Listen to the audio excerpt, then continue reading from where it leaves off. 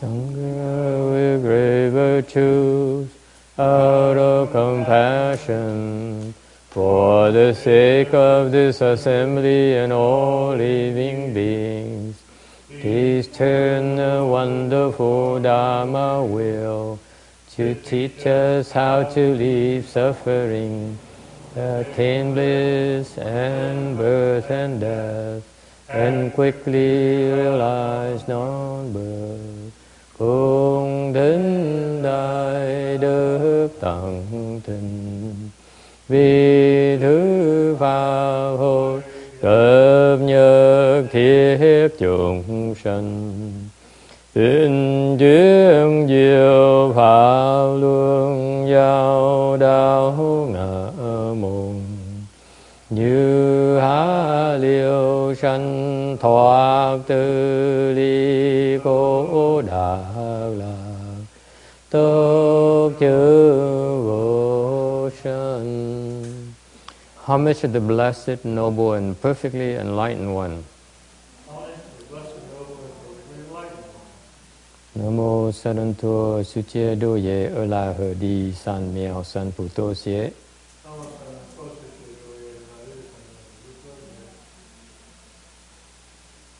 Nam mô Tạc Đắc Tha Tô Già Đa Già A La Ha Đế Tam Miệu Tam Bộ Đà Tọa.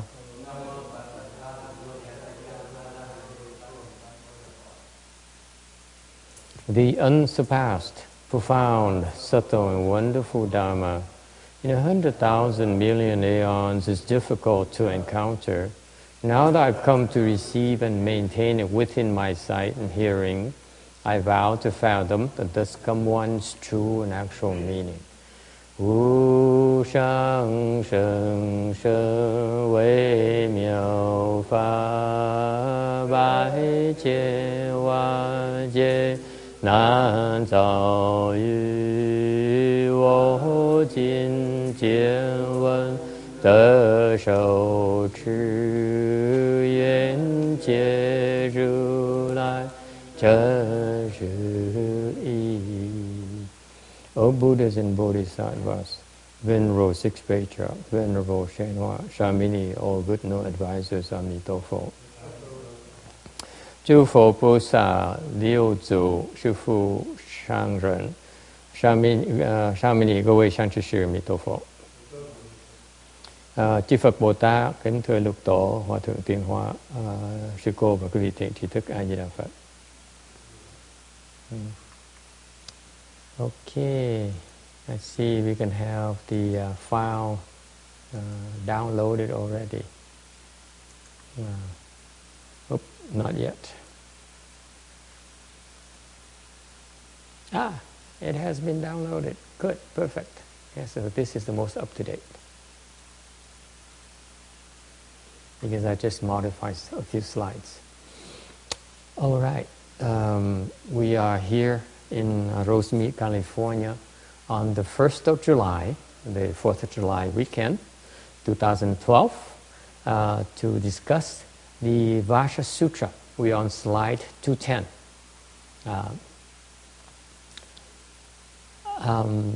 Sutra text. Title is Nothing Attained, Nothing Spoken. Subhuti, what do you think? Has the Tathagata attained Anuttara Samyak Sambodhi? Has the Tathagata spoken any Dharma? Subhuti, 于意云何？如来的阿耨多罗三藐三菩提也。如来有所说法也。Tu Bồ Đề ý ông ra sao? Như Lai đắc A Nầu Đa La Tam Miệu Tam Bồ Đà Đề chăng? Như Lai có thuyết pháp chăng? Okay. We are in section 7 of the Vajra Sutra, and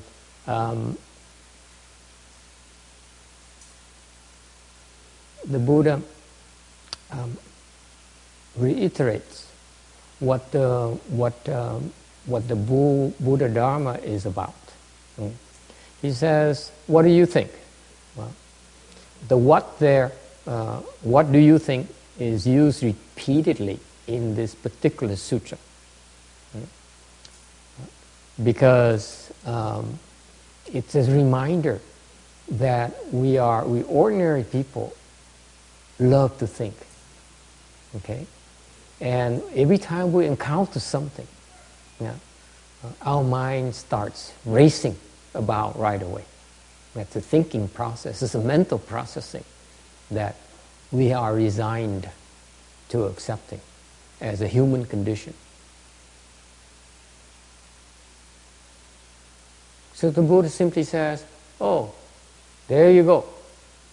What do you think? Okay? So he says, what does your mental processing tell you? Okay. And it is a challenge, actually, because he only addresses that. He says, what do you think? Actually, he knows that Subhuti does not think. Subhuti is an arhat. He's a sage. He has put a stop to all the mental processing already. Can you imagine a state where you can sit there and your mind is totally blank? It does not think. Okay? No matter what happens outside, you open your eyes, you open your ears, and yet your mind is not thinking. Okay? For example, the other day I was at one of my disciples' place, and we were talking in her living room, and there's a draft, so the wind blew the door, boom, and shut it. And what does she do? What did she do? She was startled. It happened like 4 or 5 times when I was there, and she was startled. Okay? What does it tell you? This woman here is thinking because the sound made her think.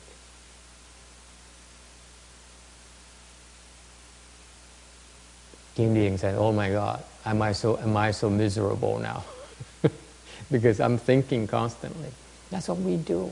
The human condition is such that we think continually, and we accept it. And the Buddhism says, no, it's not okay to accept it. You don't have to accept it. You just have to be aware of this human condition, and it doesn't mean you have to accept it. This is where you are right now.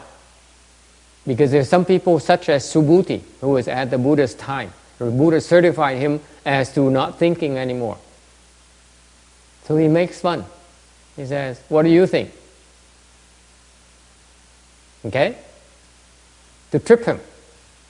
To see whether he reacts to it. Okay? And that's the Buddha's test, by the way. Okay. Now, you want Vietnamese, I guess, because he looks at me and oh, I'm going to write this down. Phần này là phần Đức Phật giảng về cái ý nghĩa sâu xa về cái quả Phật, hay là về cái Phật pháp. Thì Đức Phật bắt đầu ra bằng hỏi là ý ông ra sao? Cái ý này là nói về cái lục thức. Cái lục thức là cái óc suy nghĩ chúng ta. Óc nó chuyên môn nó làm việc. Cái cảnh giới của loài người chúng ta là phải suy nghĩ chuyên môn suy nghĩ liên miên, không thể nào ngừng được. Thành ra đó là cảnh giới người phàm phu. Ngược lại, ngài Tu Bồ Đề là một người đã đắc tứ quả A La Hán rồi, Đức Phật đã chứng nhận rồi. Và người này là ngài không còn suy nghĩ liên miên chúng ta nữa. Quý vị tưởng tượng một cảnh giới mà quý vị ngồi đó, mắt cái óc nó trống rỗng không có gì, hoàn toàn không suy nghĩ gì. Tôi nói cái đó là tại vì tôi thầy tới một cái thăm một cái nhà người học trò của thầy đó, cách đây gần đây, thì ngồi nói chuyện, thì ở nhà có gió, nhà gió lắm, thành ra cái gió nó thổi, thành cửa nó đóng cái rầm, thành ra đóng cửa 5 lần liên tiếp như vậy. Lúc ngồi tới thăm thì được 5 lần cái đóng cửa rầm như vậy. Mỗi lần nó đóng cửa rầm một cái như vậy thì cái bà học trò của thầy bà giật mình. Đó là nghĩa là sao? Đó chứng minh là đầu óc đang suy nghĩ.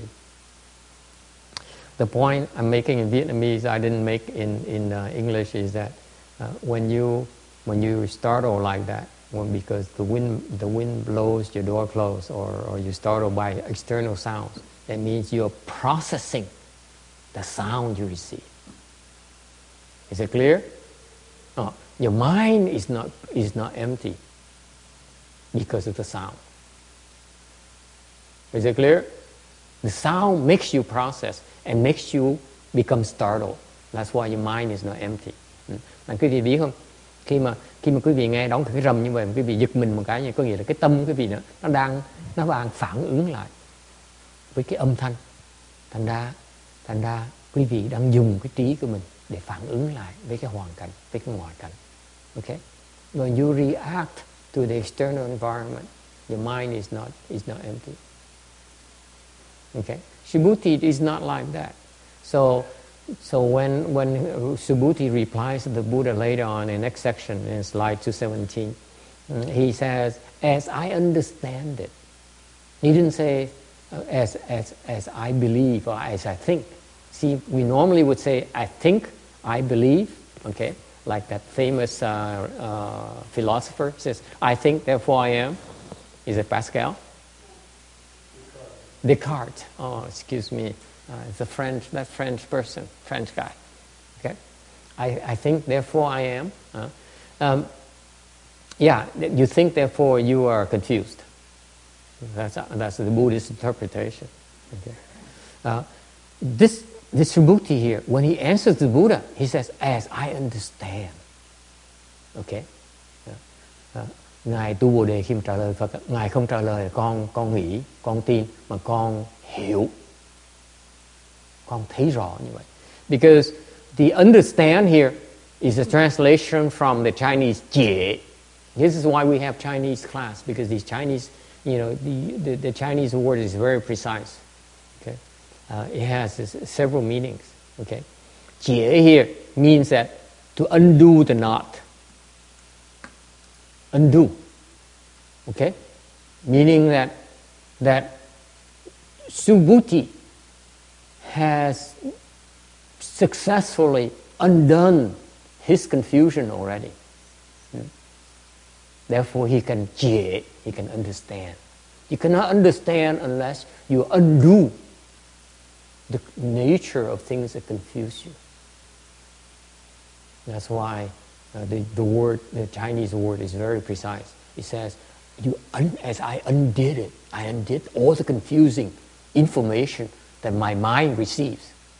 Therefore, I understand. Understanding here in the Chinese fashion has to be able to undo the knots that ties you up, that constricts you, that binds you. And you need to do that before you can truly understand. And that's why Buddhism is about understanding. It's not about attaining. The Buddha says, did I attain? I'll explain that later. Okay? So understanding requires you to undo whatever is tying you, whatever is confusing you, by tying you up. Okay? By weighting you down.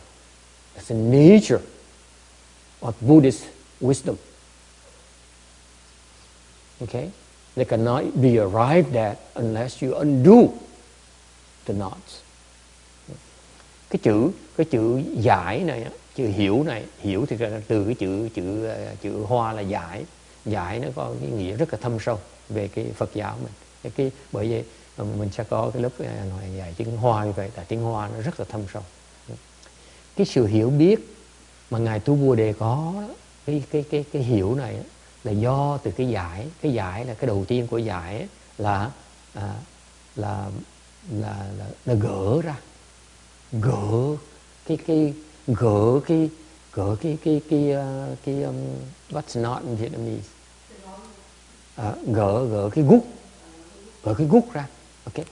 Cái lý do mà chúng ta khổ sở, chúng ta bị tối tâm là tại vì nó làm rối lại. Tâm chúng ta nó rối lại. Okay. Thành cái rối đó nó gò bó nha, nó cột chúng ta lại, chúng ta cừ quậy không có được nữa. Ta nó muốn giải thoát đó, là phải gỡ cái gút đó ra. Ok, cái Phật giáo mình tu Phật giáo là để gỡ cái gút ra. Cái quan trọng của tu hành là để gỡ cái gút. I stress to you that Buddhist knowledge is about to help you undo the knot. It's not knowledge for the sake of knowledge. It's not like to say that I know arithmetic, I know algebra, I know philosophy, I know education. It's not about that.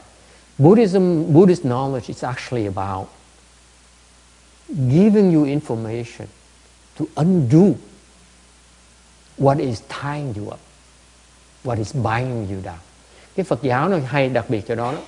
Đặc biệt Phật giáo, cái người mà giảng Phật giáo không phải là cái người mà giảng cái việc để hiểu biết, mà giảng cái phương pháp để mà gỡ cái nút ra.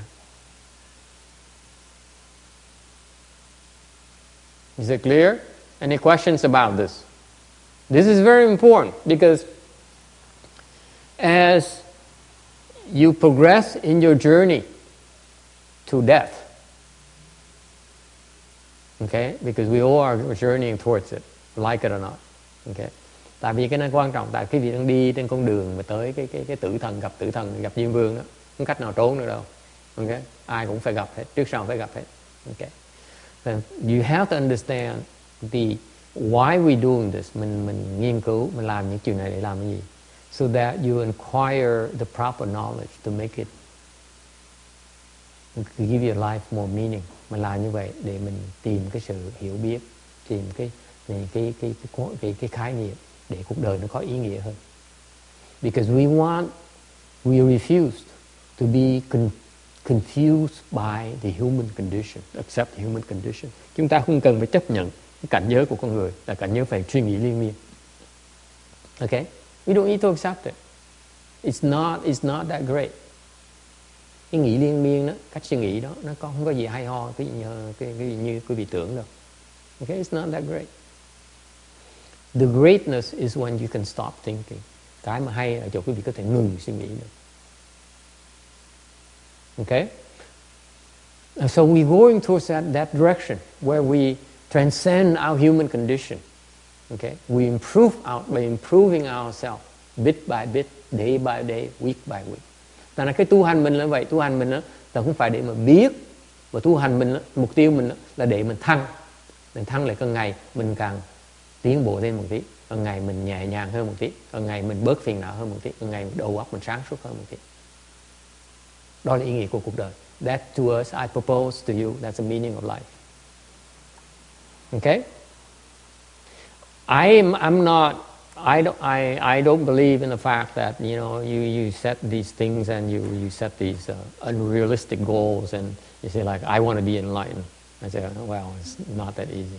Đừng có nghĩ là mình nghĩ quá xa vời, mình đòi là giác ngộ, mình đòi làm thành Phật, đòi làm Bồ Tát này nọ. Ngày thì giản dị hơn nhiều.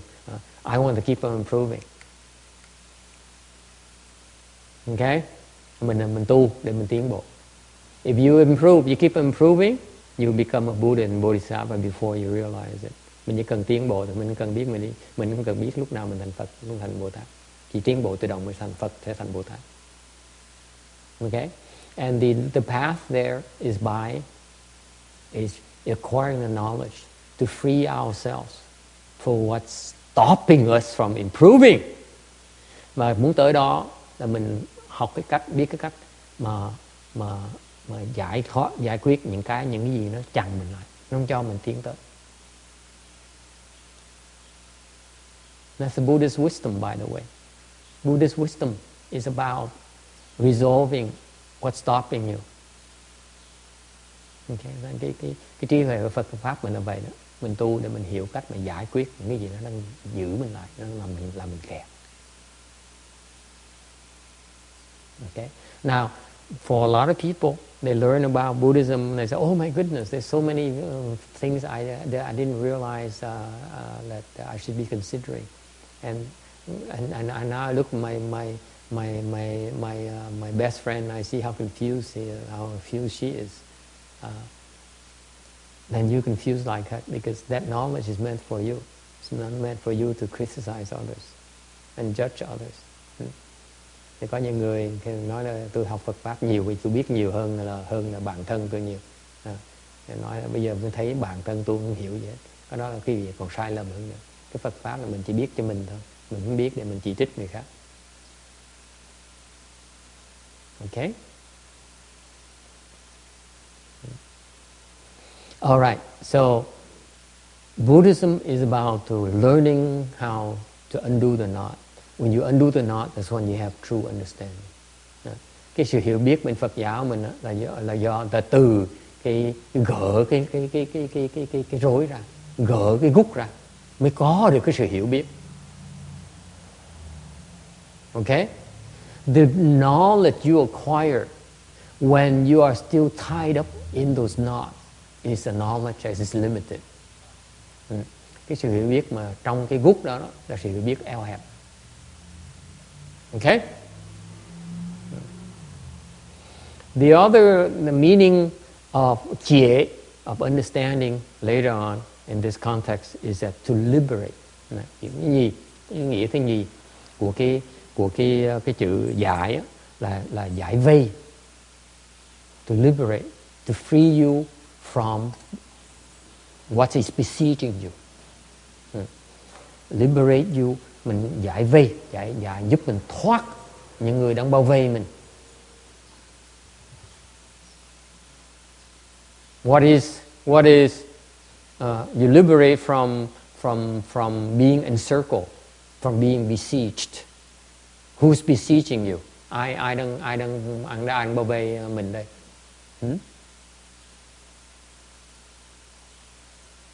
Who's besieging you?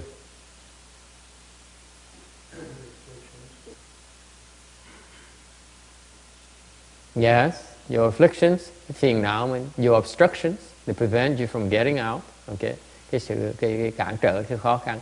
Okay, what you don't realize, what you're being besieged by, the thing you like. Mình đang bị những cái mình thích muốn đó, nó đang bao vây mình.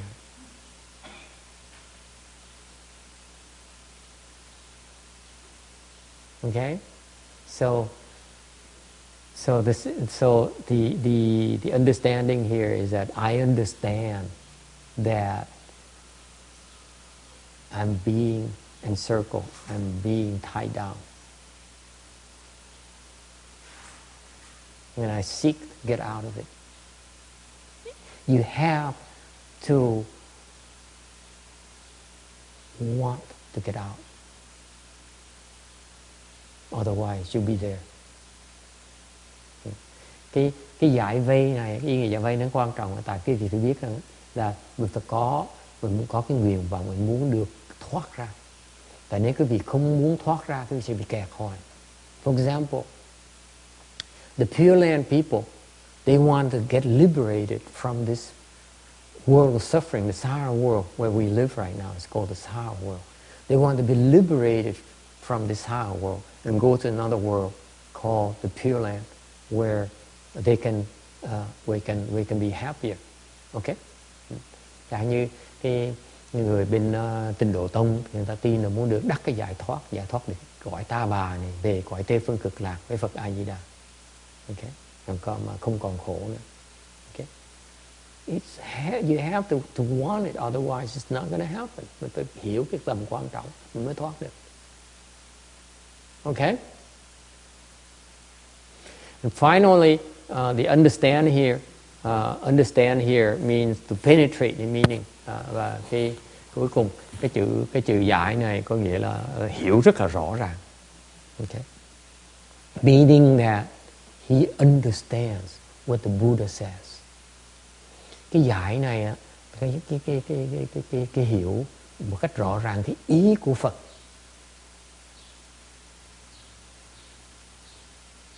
Okay? Any questions about that?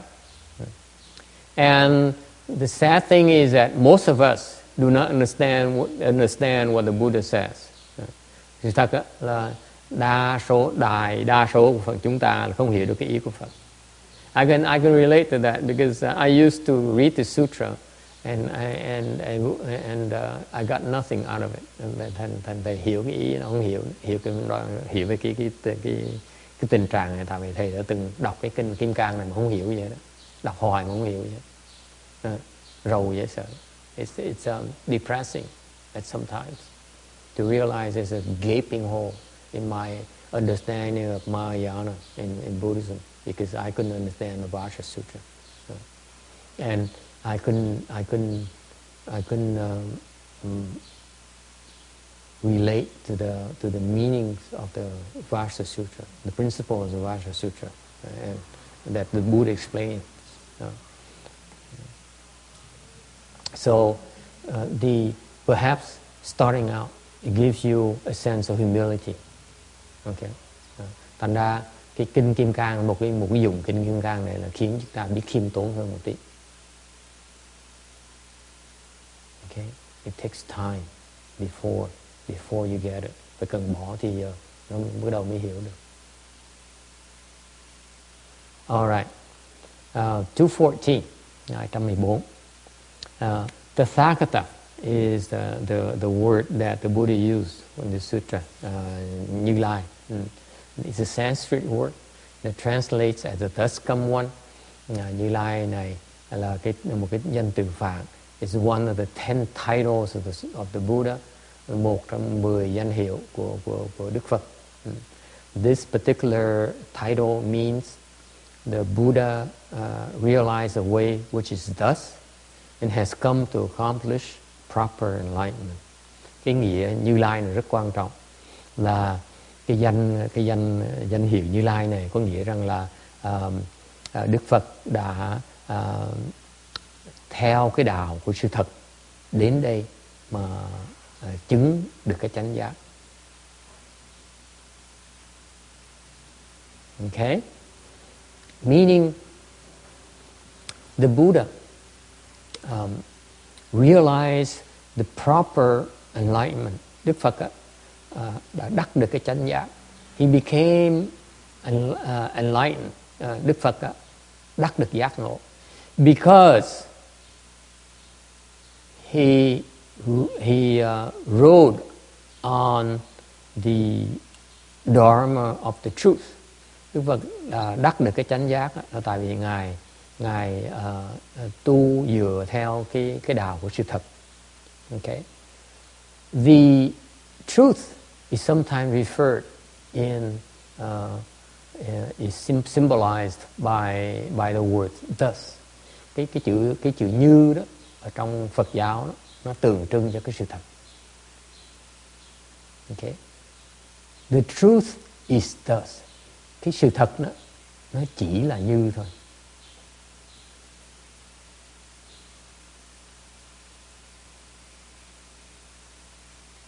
Sự thật nó như vậy đó.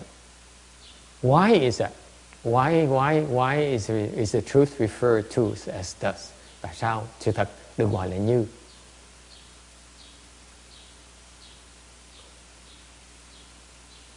Yes? It's only thus. The truth is thus. Sự thật là như. Why is that?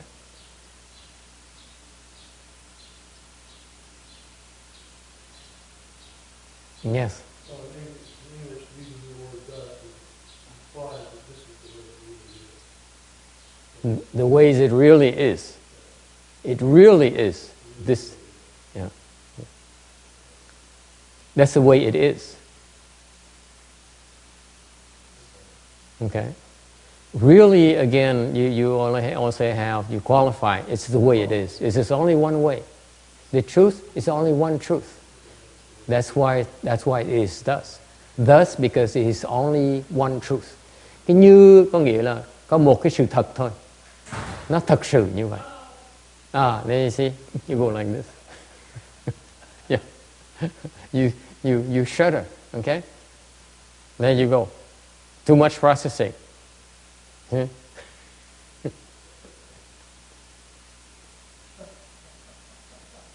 Why? Because the sound is unpleasant. Right?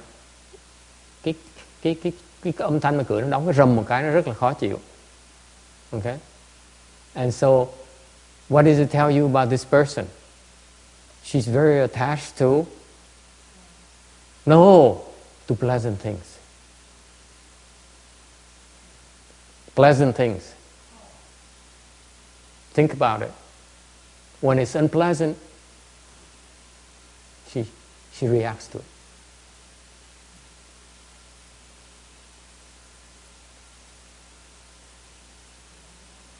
Too subtle, huh? Oh, never mind.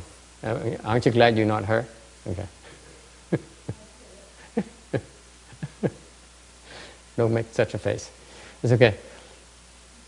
We're working at it. We're all working at it. Okay. Yeah. Okay. So the truth is thus. Cái sự thật nó như vậy đó. It's only one truth, and therefore it is thus. There's nothing else. Okay?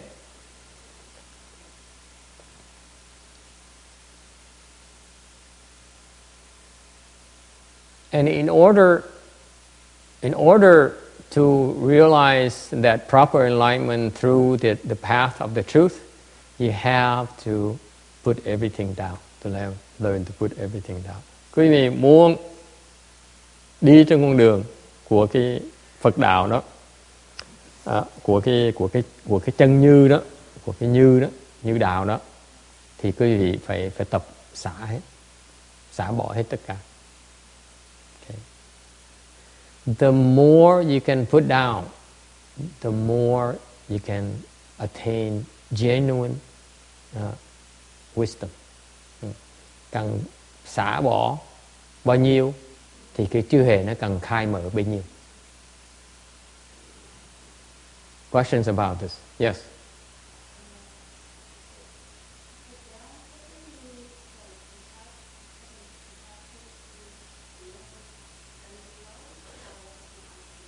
Physically, you have to put it down. Okay? Physically, really, physically. To put down, meaning actually you have to put it down. What does it mean? You drop it. You let go of it. You have to physically let go of it. People talk about it only, they're not actually doing it when you think about it. But the word used is very, very, very, very, very important. Cái chữ này là xả, nó quan trọng. Xả là quý vị phải bỏ, phải cầm này mà thiệt sự lấy cái tay mà xả nó ra, bỏ nó, thả nó xuống. You have, phải thiệt sự mà bỏ nó xuống, thả nó xuống. Ok? Thường người ta chỉ nói xả bỏ, người ta chỉ nói thôi, người ta không làm. Chứ xả là thiệt sự mình phải xả xuống, mình phải bỏ ra. Cái tay mình phải thả cái tay ra. What happens is actually physically you have to let go. Let go. Okay, you have to let go of your grip. Okay, that's what putting it down. Okay.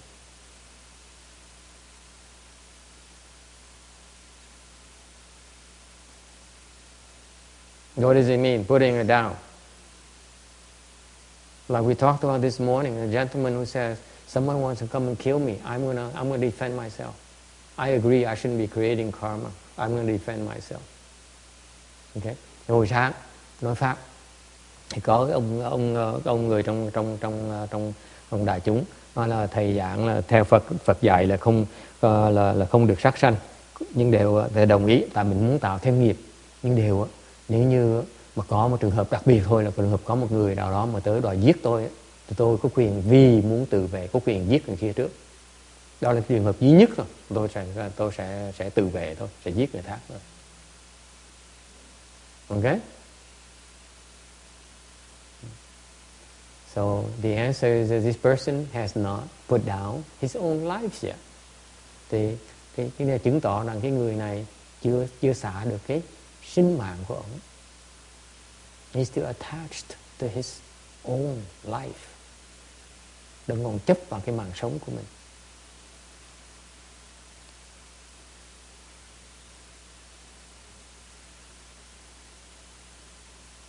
Okay? Any questions about this? If you're able to let go, okay, then you're able to understand.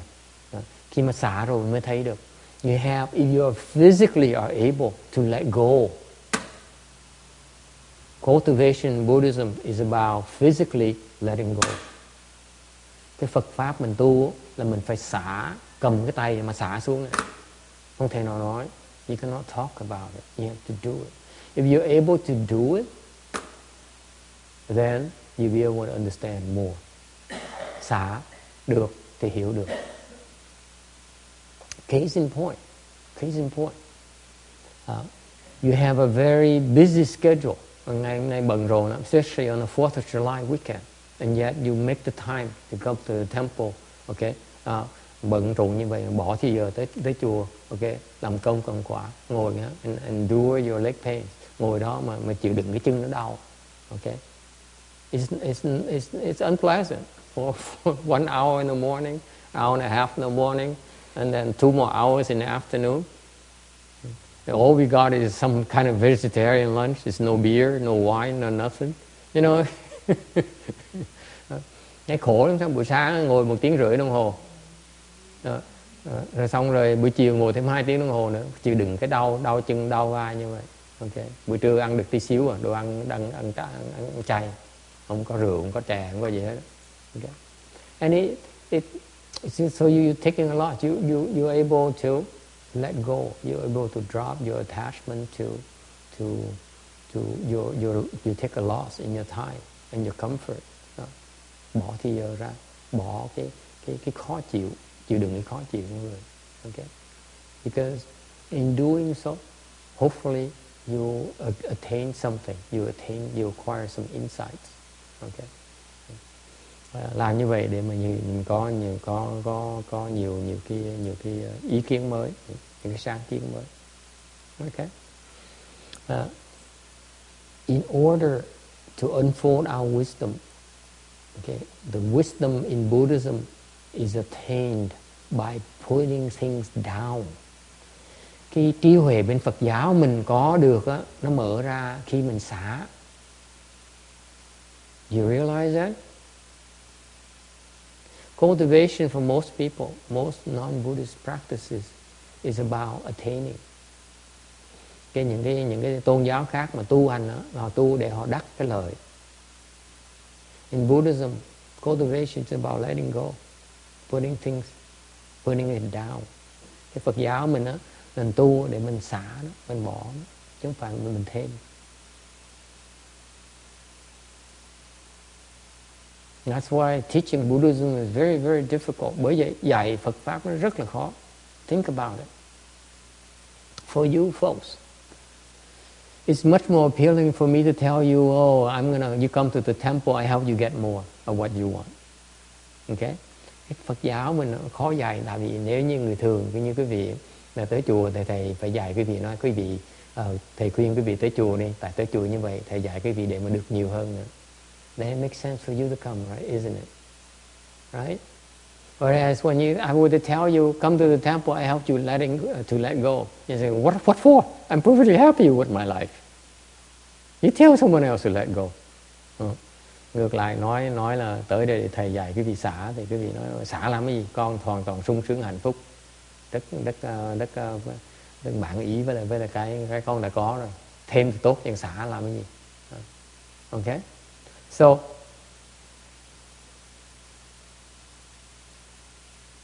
and that's the difficulty of teaching Buddhism, that the Buddha realized that the people are so confused. They want to tell them the truth would be very hard for them to accept. I'm sure you know quite a few people who are of your friends who are like that, acquaintances who are like that. Teach them how to get more. They learn. They like to pay for it. But teach them to let go, you have to pay them. Okay? For their losses. And we might, one of these days, as soon as I win a super lotto. Okay?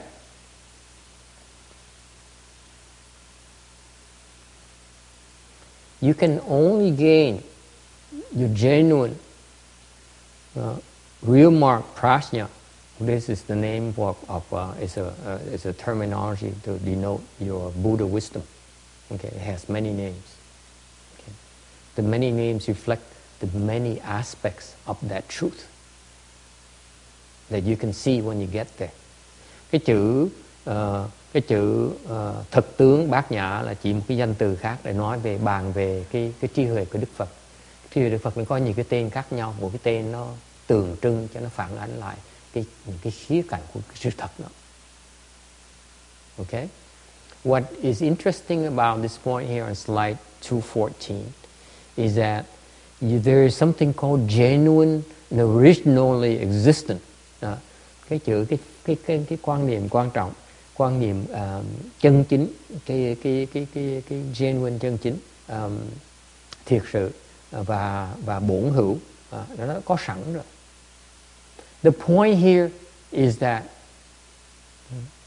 the wisdom we are trying to unfold is originally existent.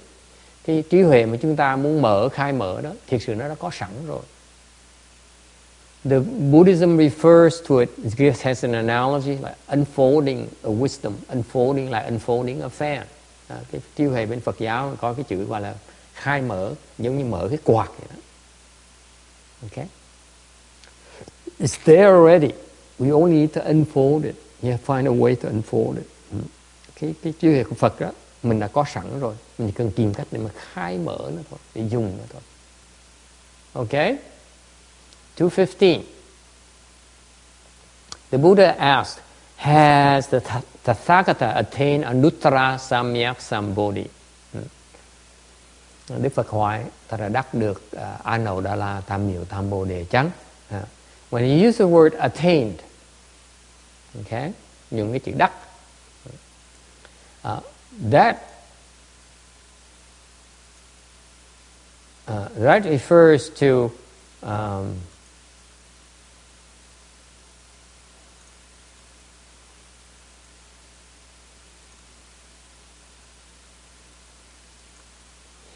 that refers to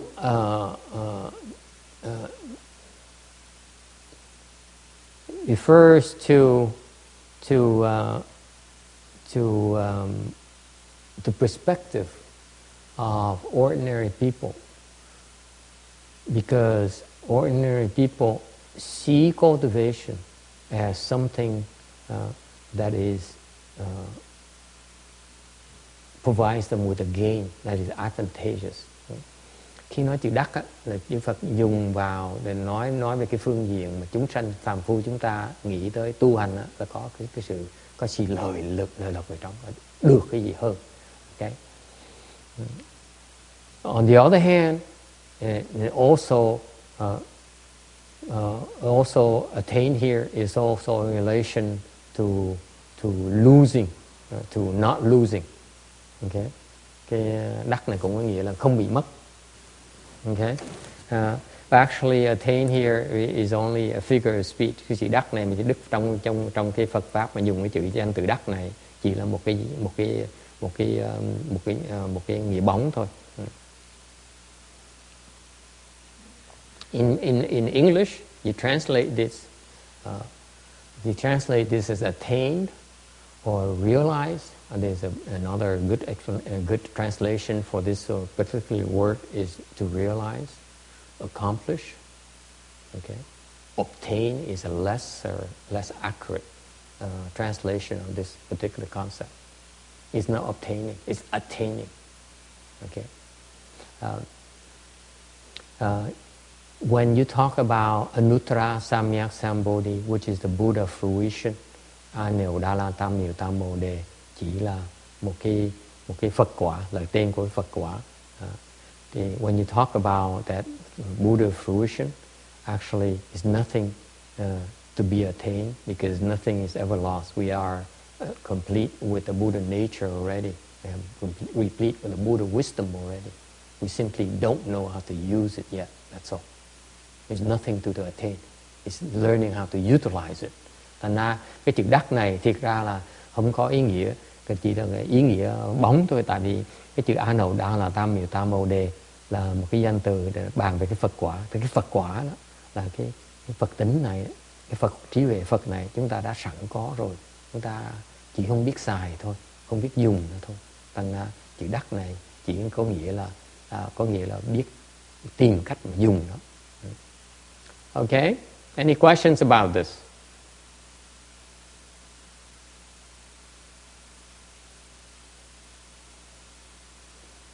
In preparing for this week's lecture, sư soạn giảng pháp cuối tuần này, I ran into a website that talks about enlightenment, because I was looking up information about a child master, one of my patriarch, my lineage, a Wei Yang lineage. Thầy đang sư soạn bài thì đang đọc một cái mạng kia đang bàn về ngài Lĩnh Vô. What's the Vietnamese for Lĩnh Vô? Tổ của lòng quy ngưỡng là tên gì tôi quên rồi, thất lễ với ngài một tí. Ngài tổ mà sáng tạo ra cái dòng quy ngưỡng của thiền đó. Lĩnh Vô. Cái ngài là tên thầy quên, thầy thất lễ với ngài, quên cái tên của ngài tiếng Việt rồi. So đọc cuốn sách là đọc cái bài này một cái màng đó. And this I was telling Tex about that when he stopped by the office this morning a while ago. I said I go through this long list of things they talk about. They talk about meditation, giải về thiền, and they said this is energy release meditation, the best meditation. Why? Because meditation as it's being taught out there is designed to make you fail.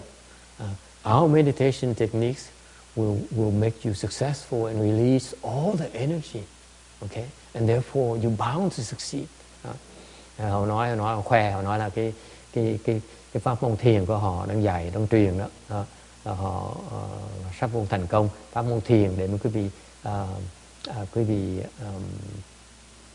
vị thả lỏng ra mấy cái nguyên lực của mình, mấy cái sinh lực của mình.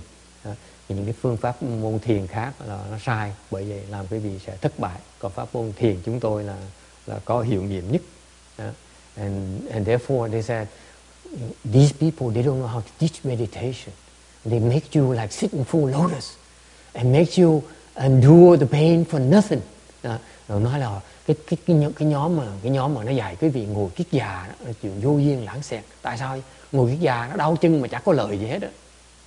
Just practice meditation the way we do it and you succeed for sure. Chỉ theo thiền chúng tôi chắc chắn quý vị sẽ thành công.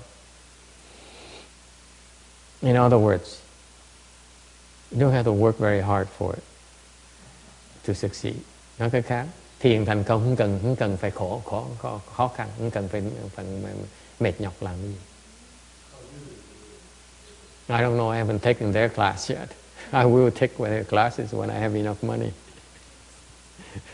Họ làm gì không biết nữa, thầy chưa học cái lớp đó này. I don't know about you, but I'm from the old school where I earn everything I have. Tôi không biết cái vì sao thầy tin khổ sở.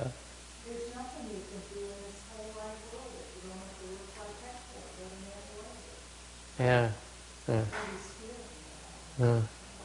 And what but I'm undaunted by the message. I say if there is an easier way, I like to learn it.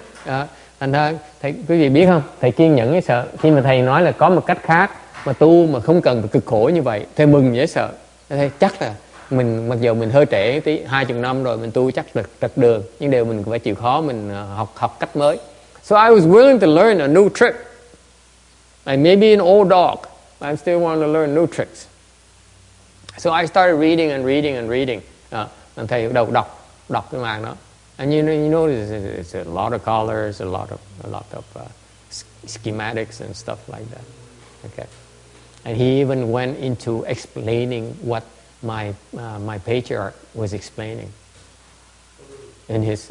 Rồi cái ông đó ông giảng thêm là cái cái ngài tổ sư của dòng Quy Ngưỡng của thầy đó là giảng về cái gì, ông giảng về cái đó. He explained about Master Lin Yo's explanation of enlightenment. Đó. Thì ông này ông giảng về cái chữ giác ngộ của ngài tổ dòng Quy Ngưỡng.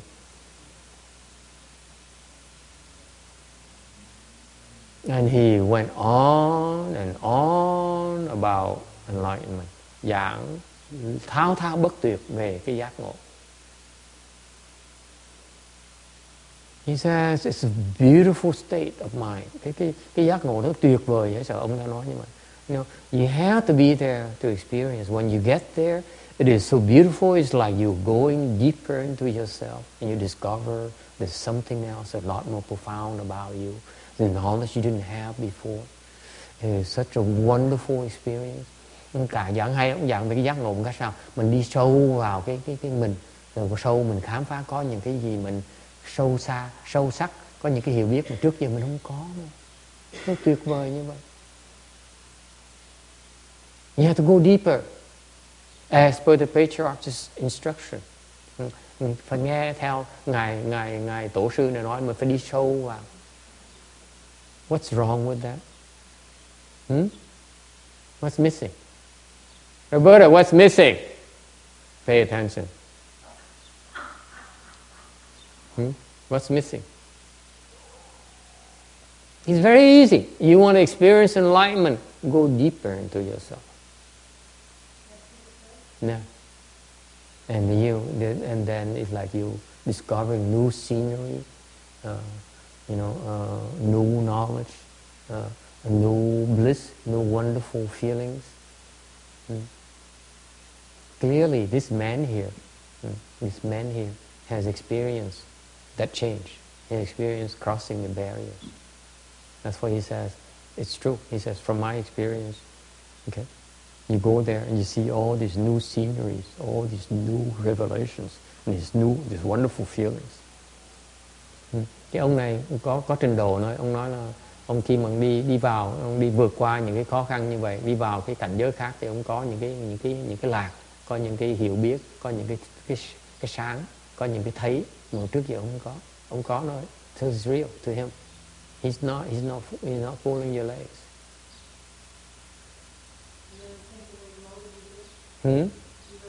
Yes, he's experienced. What he's experienced is real. So what's the difference between that and you crossing the Buddha Hall and going beyond there where there's a breeze, where the breeze blows, inside is so hot, outside so much more open, so more breezy, and the bird sings. What's the difference in that? What's the big deal?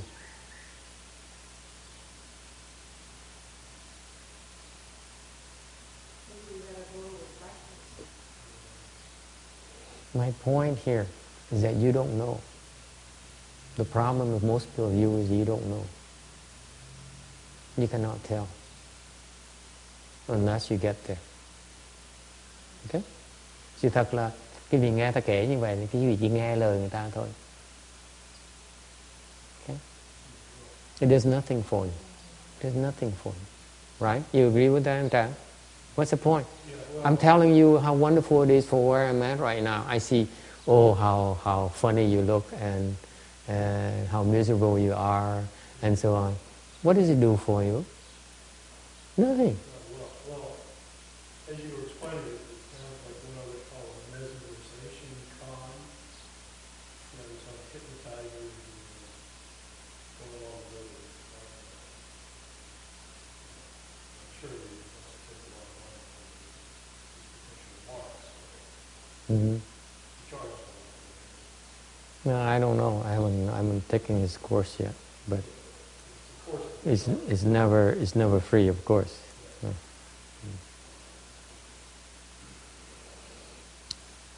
There are two things that are wrong with I found that are wrong. Thầy thấy có hai chứ. Okay. First of all, he talked about enlightenment. Okay. Thứ nhất có hai cái chuyện sai. And I'm sharing it with you because I wasted my time so that you don't have to waste your time. Okay? Yeah. Thầy chia sẻ quý vị tại vì thầy tốn thời giờ để giúp quý vị không có lãng phí thời giờ, because you cannot tell. Quý vị không thể nào biết được. Thứ nhất, ông nói về cái giác ngộ. First of all, he talked about enlightenment. Okay? I started by telling you, yes, he got some experience, some good states. Thầy bước đầu nói là khi ông có cái cảnh giới tốt, ông nhập vào cảnh giới tốt. But that is very far from enlightenment. It's no different from you entering samadhi and feeling good the rest of the day. That's no different. Okay. Cái cảnh giới tốt đó là giống cái vị nhập định xong cái vị có cái thiền lạc. Okay, nó chả khác gì hết đó. Để cảnh giới mà giác ngộ là cảnh giới hoàn toàn nó khác. Whereas enlightenment is something else entirely different. Why is it different? Cảnh giới cái giác ngộ nó khác chỗ nào? Anyone knows? It's too bad that we don't have a lot of people who are wide awake. But I'm asking those of you who are wide awake, what is enlightenment to you? Yes, giác ngộ là sao? It's not being moved by states. Right? Being moved by states. Giác ngộ là gì? Giác ngộ là không được cái cảnh giới nó chuyển. Yes. What about it? If you're in samadhi, you will not be moved by states. The door slams on you, you don't react to it. That samadhi, state of samadhi is not wisdom. Is it clear? Can I correct you on that? Okay. Cái cửa nó đóng cái rầm một cái như vậy, mình không giật mình, có nghĩa mình đang nhập định. Okay? That's all. You don't react to it because you're in samadhi. You're unmoving. You're unmoved. Okay? It's not enlightenment. It's not enlightenment yet. Yes. What else? Kim Điền, giác ngộ là gì? Lắc đầu. No, he doesn't know.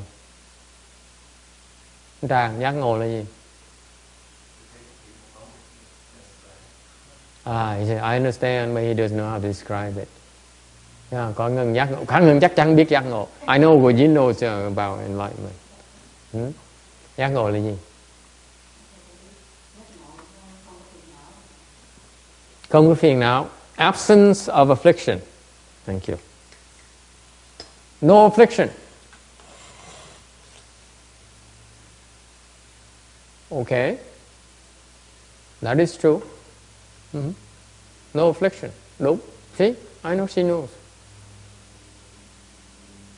Giỏi. Đúng. What else? Giác ngộ là gì nữa? What is enlightenment? You will find. Quý vị biết không? Quý vị sẽ gặp rất nhiều người thầy giảng về giác ngộ. You will find a lot of people who are willing, who are eager to tell you about enlightenment. Isn't that right? Many monks and nuns as well. Rất nhiều thầy, nhiều cô muốn nói về về cái giác ngộ đó. Đúng không? I'm sure you heard many of them. You know many of them, right? Yeah. Chắc chắn gặp rất nhiều, right? Raise your hand. Chắc là gặp nhiều người, đúng không? Ai cũng muốn giảng về cái giác ngộ, phải bác Thân Hương? Ai cũng muốn biết, ai cũng biết về cái giác ngộ hết đó, right? Of course, Ying doesn't know. I'm telling you. Yeah. Yes?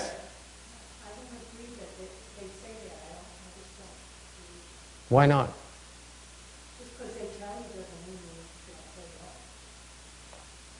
The problem with these people describing enlightenment is what Chang just said. It cannot be described.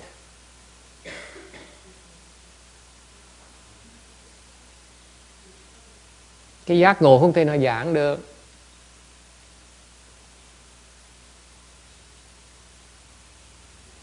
If it's truly an absence of affliction, there's nothing more to talk about.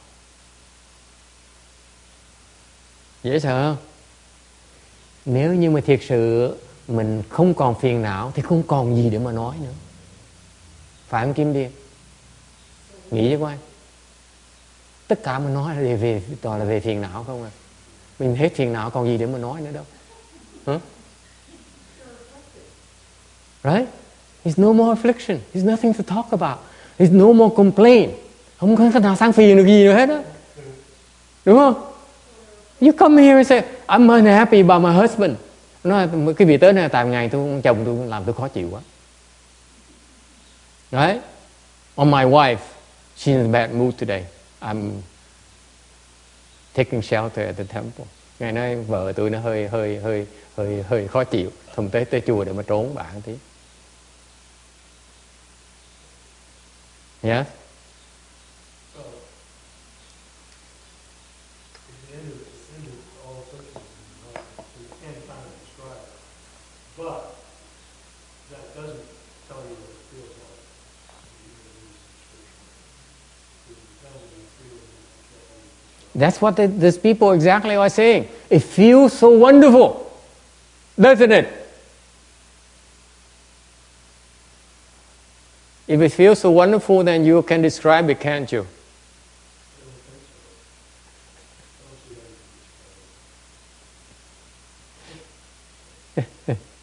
If you can't describe it, why do you bother?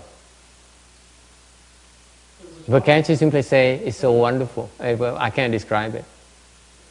You wouldn't try to describe it, would you? That feeling? I can't describe it. That's what you say. You don't spend, you don't spend 3 chapters talking about enlightenment, describing how wonderful it is. The people who describe how wonderful it is are the people who are not enlightened, don't know what they're talking about. Cái người mà dám giảng về giác ngộ, dám giảng thao thao bất tuyệt về giác ngộ là người không biết gì về giác ngộ hết.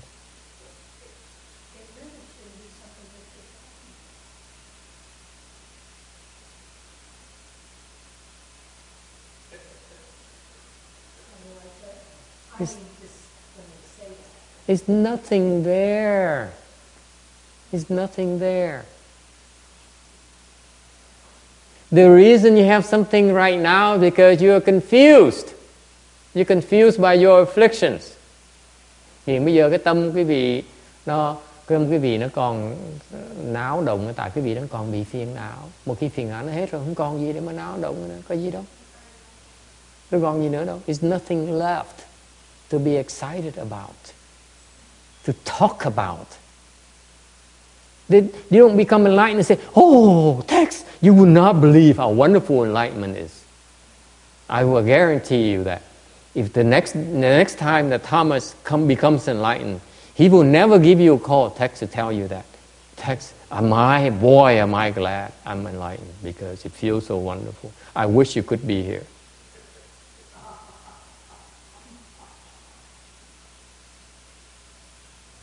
It is true if you go to the Western Bliss Pure Land, you're going to say, oh, it's so wonderful here. It's true. I wish you could be here. It's true. Because it feels wonderful. But that's not enlightenment. That bliss is not bliss of enlightenment.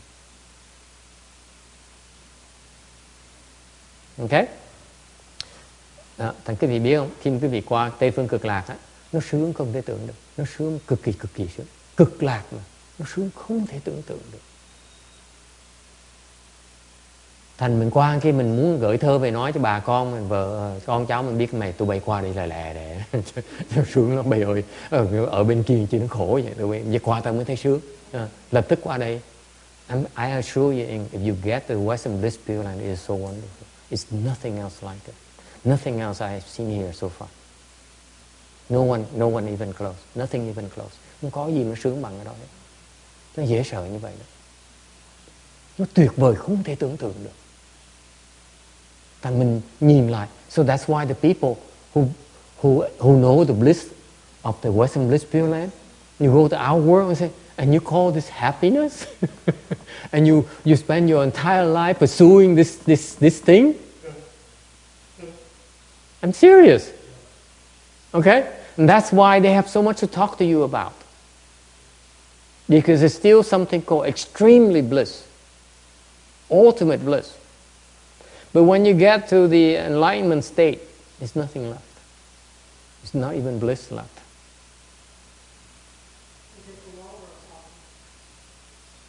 It's so blissful, it's nothing left. Blissful is still an affliction. Yes.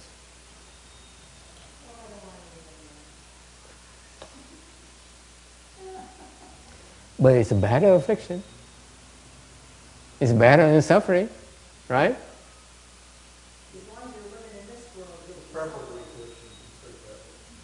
Much better than affliction. Much better than suffering. Agree? Yeah. Now, there's another question that was popped up. Yes. If you get the pure one, and you got eons of karma for lots and lots of people, Yes. especially when you encounter a lot of people in the previous life. Yes. Yeah. Well, how does that, how do you feel about that? How do you feel about it? I'm happy. In this wonderful state of bliss, and you're aware that you got all this karma and all this people. I feel extremely guilty. Đâu rồi ông hỏi gì đó. Ông hỏi mình qua Tây Phương Cực Lạc, mình sung sướng dễ sợ lắm. Mình biết mình có cái nghiệp mình nặng trên đầu mình, biết bao nhiêu từ kiếp nghiệp từ vô thỉ mình tạo đến bây giờ, mình làm người ta khổ sở đến bây giờ. Ok? Người ta bây giờ thầy nghĩ sao về cái đó? Thầy nói thầy có cái tự ti mặc cảm. Mình gì đó, mình hối hận lắm. You feel guilty. That's all. You're not really experiencing bliss because you're suffering. It's guilt. Well, you can feel guilty like some people prefer to feel guilty. I prefer to feel blissful because Why? Because I don't have to suffer like they do. I made the right choice. They choose to suffer. I didn't choose to suffer.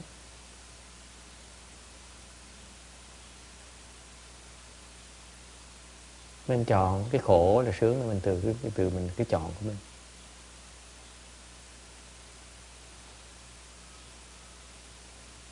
Yes? Yeah. You can look at it in different ways.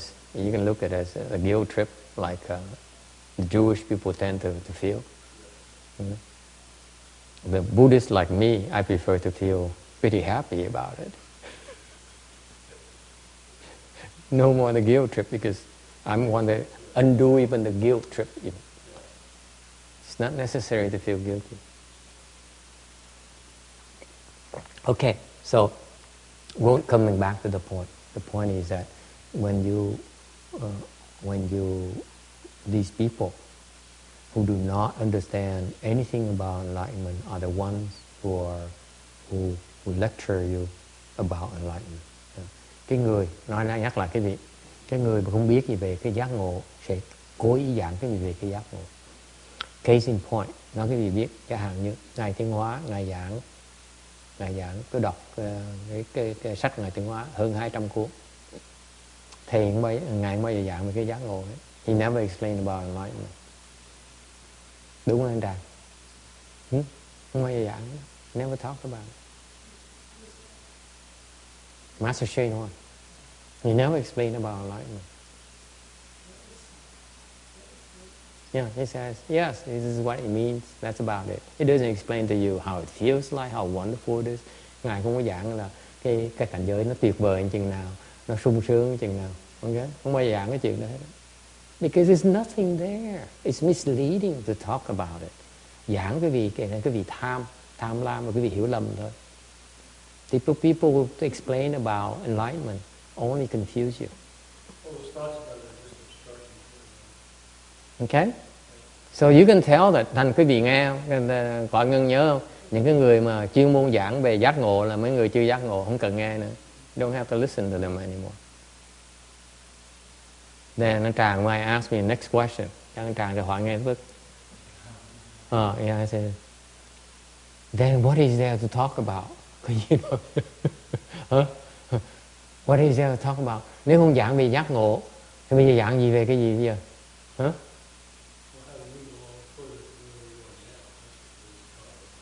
Absolutely. Precisely.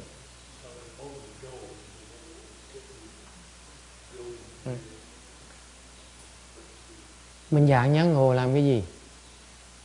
Ok. Mình giảng làm sao giác ngộ. Chứ giảng giác ngộ làm cái gì? Right? You don't explain about enlightenment. You explain them how to become enlightened. Đúng không các anh? Mình sướng thì mình chỉ người ta làm sao mà sướng chứ. Chứ mình nói mình sướng là làm cái gì? Đúng không? Mình nói mình sướng là mình khoe khoang. Mình giúp người ta đắc được giống như sướng như mình đó, là mình giúp người ta, thực sự giúp người ta. Chứ không phải là khoe khoang. Okay? You talk about enlightenment, you bragging. Okay? And therefore you're not enlightened. Okay? It's better yet, if you're really enlightened, you help others become enlightened. You don't talk about enlightenment, you talk about how you can become enlightened. Okay? Thành ra mình khi mà mình giác ngộ, mà mình nói về giác ngộ, mình khoe khoang. Mà thực sự mọi người thực sự giác ngộ rồi á, là giảng quý vị làm cách nào để mà giác ngộ, giúp quý vị biết cách nào để mà tới cái đường giác ngộ đó. And that's the number two thing that's wrong with it, with him, with this guy. He says, you go deep into you so that you discover how wonderful it is. Thành ra ông này ông nói, ông giảng nói là muốn giác ngộ thì đi vào trong sâu đó thì sẽ thấy được cái tuyệt vời của nó. How do you go deep into yourself? I read that and I don't get how you go deep into yourself. Anh Trà nghe chữ đi vào cái sâu của mình. Làm sao đi vào sâu mình bây giờ?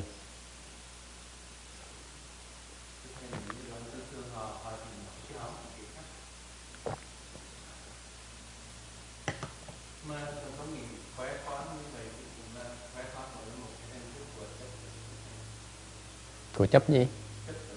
Chấp theo. Yeah. Chấp vào chấp vào cái tu hành của mình, chấp vào cái giác ngộ.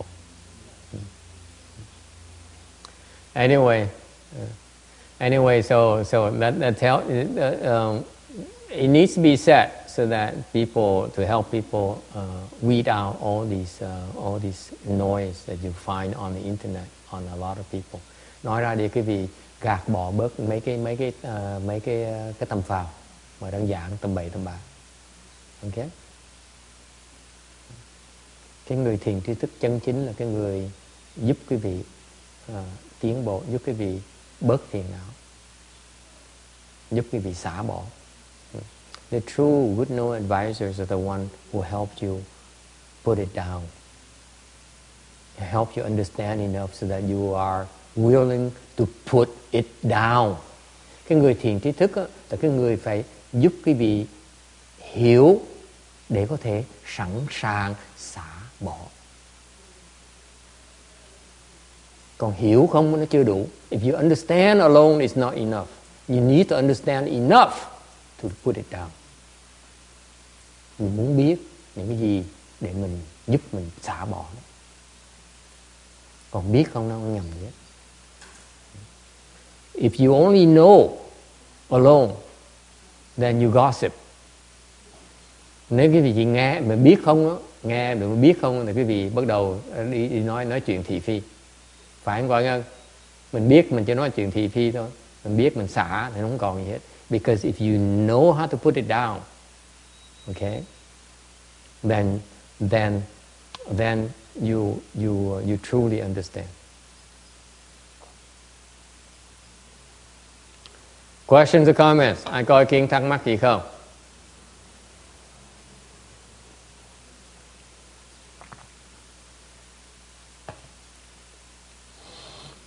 All right. Let's go back to the slide 216. The Buddha also asked, the Tathagata, has the Tathagata spoken any Dharma? Đức Phật còn hỏi tiếp, Như Lai có nói pháp gì không? Okay.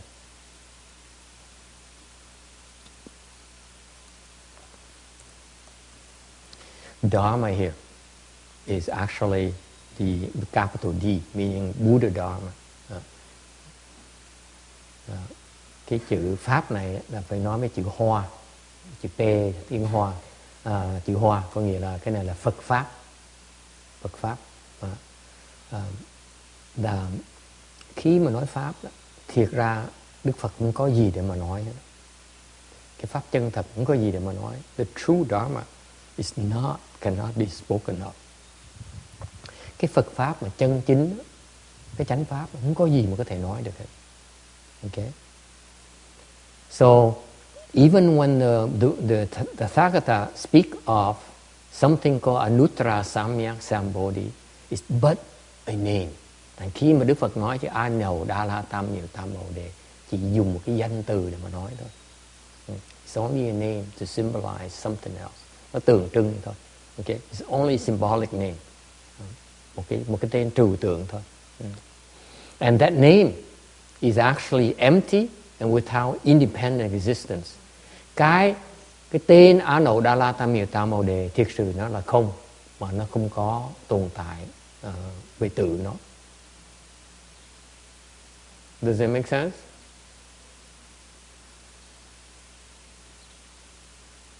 Why does it say it's empty? Why does it say it's without independent existence? Because it is empty because it arises by conditions. Khi nói về cái danh từ nó là không á, có nghĩa là nó chỉ được nói bàn đề cập đến vì duyên, có duyên mới nói tới thôi. It's brought up because for our sake, for the people who listen to this sutra. Dùng cái danh từ A Nậu Đa Niệu Đa La Tam Bồ Đề này là tại vì cái duyên, có duyên nó mới dùng cái tên này thôi. Ngài Đức Phật dùng cái tên này tại vì Ngài muốn giảng cho chúng sanh như chúng ta đang nghe cái kinh này. Okay? It's for our sake. Okay? Giảng vì muốn làm lợi ích cho chúng ta. It is like the Buddha Dharma is like prescribing medicine to help heal your illnesses. Cái Phật Pháp á, là chỉ được giảng giống như là cho thuốc, bác sĩ viên thuốc cho một cái toa thuốc vậy đó, để chữa cái bệnh của quý vị thôi. Okay? Otherwise, if you have no sicknesses, if you have no problems, it's nothing the Buddha will talk to you about. It's nothing worth talking about. Thành ra Đức Phật khi mà giảng Pháp là tại vì Đức Phật thấy chúng ta có bệnh, Đức Phật thấy chúng ta có cái vô minh, Đức Phật mới giảng cho chúng ta biết về những cái vô minh đó, về những cái bệnh đó, và cái phương pháp để chữa cái vô minh đó, để mà chữa cái bệnh đó. Okay? You see the assumption here is the Buddha is able to see what is afflicting us. Cái này là cái người có trí huệ mới thấy được cái này, thấy được là quý vị đang bị cái loại phiền não nào. Ta cần nói với quý vị nghe để quý vị bớt cái phiền não đó. You need to see the nature of your affliction. And you need to understand how to undo your affliction. Okay? Is that clear? Nghe được không?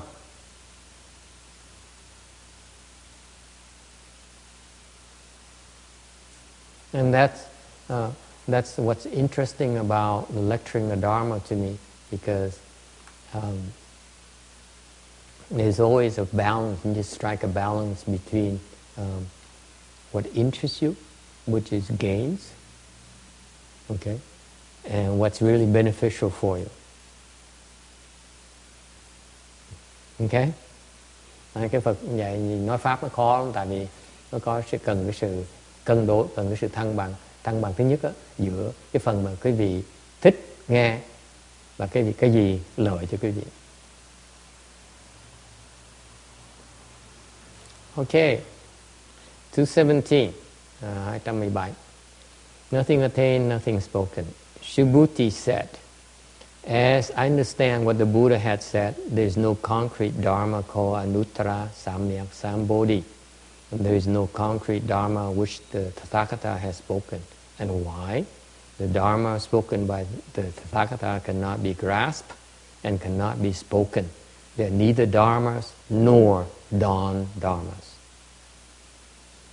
须菩提言：如我解佛所说义，无有定法名阿耨多罗三藐三菩提，亦无有定法如来可说。何以故？如来所说法，皆不可取，不可说，非法，非非法. Tu Bồ Đề nói, như chỗ con hiểu nghĩa Phật nói, không có pháp nhất định gọi là A Nậu, Đa La, Tam Miệu, Tam Bồ Đề. Cũng không có pháp nhất định Như Lai có thể thuyết. Tại vì sao? Pháp Như Lai thuyết đều bất khả thủ, bất khả thuyết, phi pháp, phi pháp. The Buddha here, we are on slide 220, where the Buddha asks, can I, meaning the subject, obtain and speak? Đức Phật nói là tôi là năng, tức là cái chủ động đó.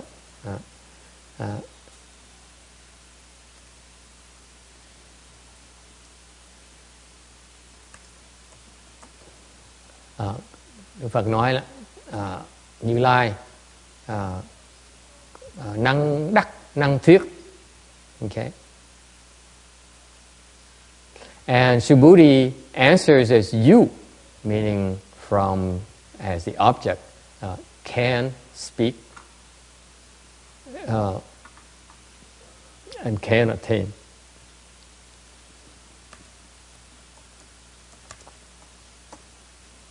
Okay?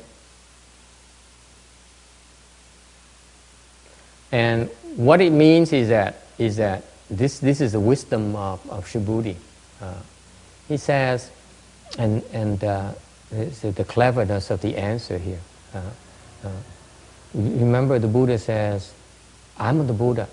Have I obtained Anuttara Samyak Sambodhi? Have I spoken any Dharma? Okay. Đức Phật hỏi về cái cá nhân của Ngài. Tôi là Phật rồi. Tôi đã đắc được A Nậu Đa Liều Tam Ma Tam Bồ Đề chưa? Tôi đã từng nói pháp gì chưa? Phật là nói về cái bản thân của Ngài.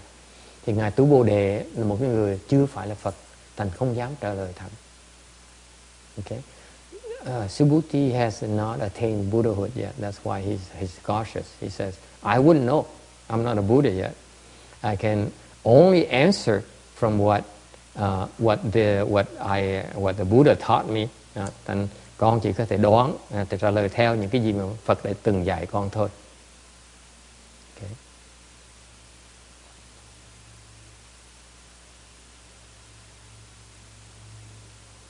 So that's why you have to be careful when you speak Dharma from the Buddha's perspective. When the Buddha, from his Dharma body, he does not speak, nor does he gain anything. Everything is there already. Thành đối với cái pháp thân á, thì không có gì để mà nói, và không có gì để mà đắc.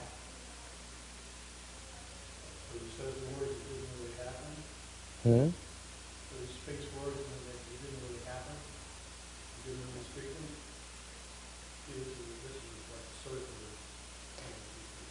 Thì như vậy là không có gì nói, không có gì đã hoàn toàn có giảng. So what does it mean?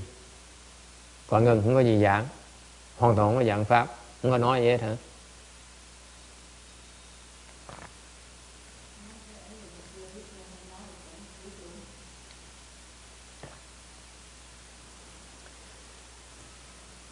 When the Buddha says, I spoken nothing, what does it mean? Nếu Đức Phật nói, tôi không có thuyết pháp gì hết, anh Trà nghĩa là sao? Thomas, what does it mean? I'm sure you must have thought about it already. The thinking man of the great assembly.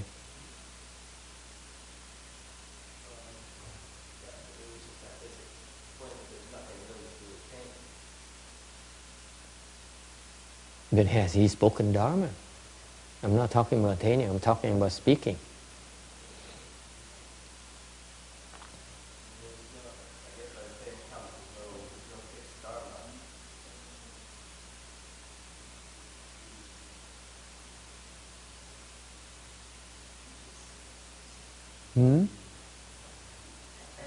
Không có gì, không có gì nhất định, có pháp gì nhất định.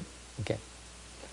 When the Buddha says, the Buddha is very clear. He says, in 49, if people say that, anyone who dare say that in 49 years I've spoken Dharma, that person is lying. I've spoken no Dharma whatsoever. Đức Phật trước khi mà ra đi, Đức Phật nói rằng nếu ai mà dám nói rằng 49 năm nay mà Đức Như Lai đã thuyết pháp thì người đó đang nói láo. Như Lai hoàn toàn có thuyết pháp. Phải không?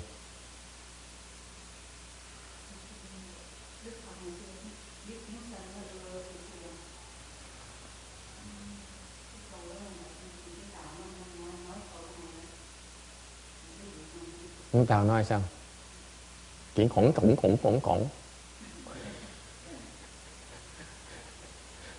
Hả? Tiếng Tàu nói sao?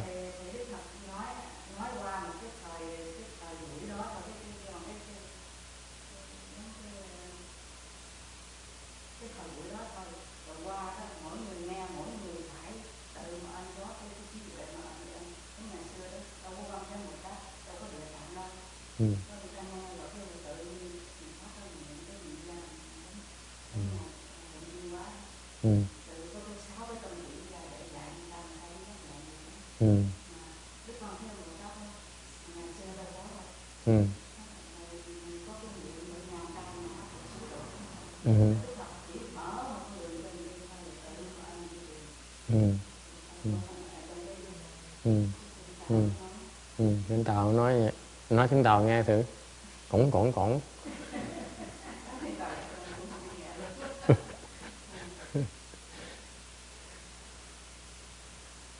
The Dharma, when the Buddha says, I've spoken no Dharma. Okay, khi Đức Phật nói Như Lai không thuyết pháp, what does he mean by that? He means that I've spoken no absolute Dharma whatsoever. Đức Phật không có nói cái pháp gì hết. Đức Phật chỉ giảng cho những người nghe lúc đó thôi. He only speaks the Dharma to those who are listening. That's all he's doing. If there are people who do not listen to him, okay, it's not meant for those people.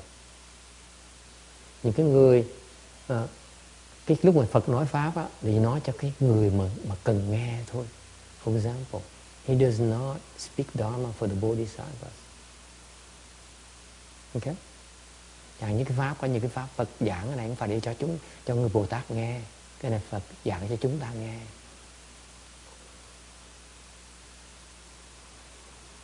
Okay? Do you understand? Why is that? It is very subtle distinction. Cái này nó rất quan trọng thưa quý vị. Tại vì nếu như if you say that the Buddha spoke Dharma, nếu quý vị nói Đức Phật thuyết pháp, what happens? The Bodhisattva would say, no, he did not.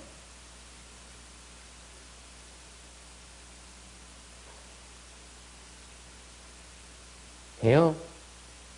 Nếu như mà quý vị nói là Phật thuyết pháp thì cái người Bồ Tát nghe đó, người ta nói đâu có, Ngài đâu có thuyết pháp đâu có gì cho tôi đâu. Không có gì ý nghĩa cho tôi hết đó. It's meaningless to me. It does nothing for me. Is that clear? And that's precisely the Dharma for the Bodhisattvas. Đó là cái pháp của Bồ Tát. Không có gì hết đó. Mà cũng nghe như thường. Bồ Tát vẫn tới nghe như thường. Không có lời gì với Bồ Tát vẫn tới nghe như thường. The Bodhisattvas, they don't get anything out of this Dharma that the Buddha is speaking to you. They still come and listen to it anymore. Why? Because they are attached. That's the Bodhisattva path. Cái người Bồ Tát không cần phải chấp gì hết đó. Yes? Is it clear or not? It's totally opaque. I'm going to block it out completely. Okay. It seems like a bunch of intellectual conceits, one on top of another. It does not help me one tiny bit. Okay. Mm-hmm. I'm just forgetting it. Okay, fine. If it doesn't work for you, fine. Don't worry about it. Yeah, give it time. Yeah. Anyone has a problem? Ông này ông nói không có ý nghĩa đối với ông hết, thầy nó đồng ý, không có ý nghĩa không sao hết đó. Okay. That's you, the third category I didn't mention. It means nothing absolutely to you, whether it's bodhisattva or ordinary people. You don't care. I agree. Yes. Is it clear, Kim dear? Huh? It's clear to you, right? That's why the Dharma is such. It makes sense to you, but it does not necessarily make sense to someone else. That is the Dharma. It has to be spoken.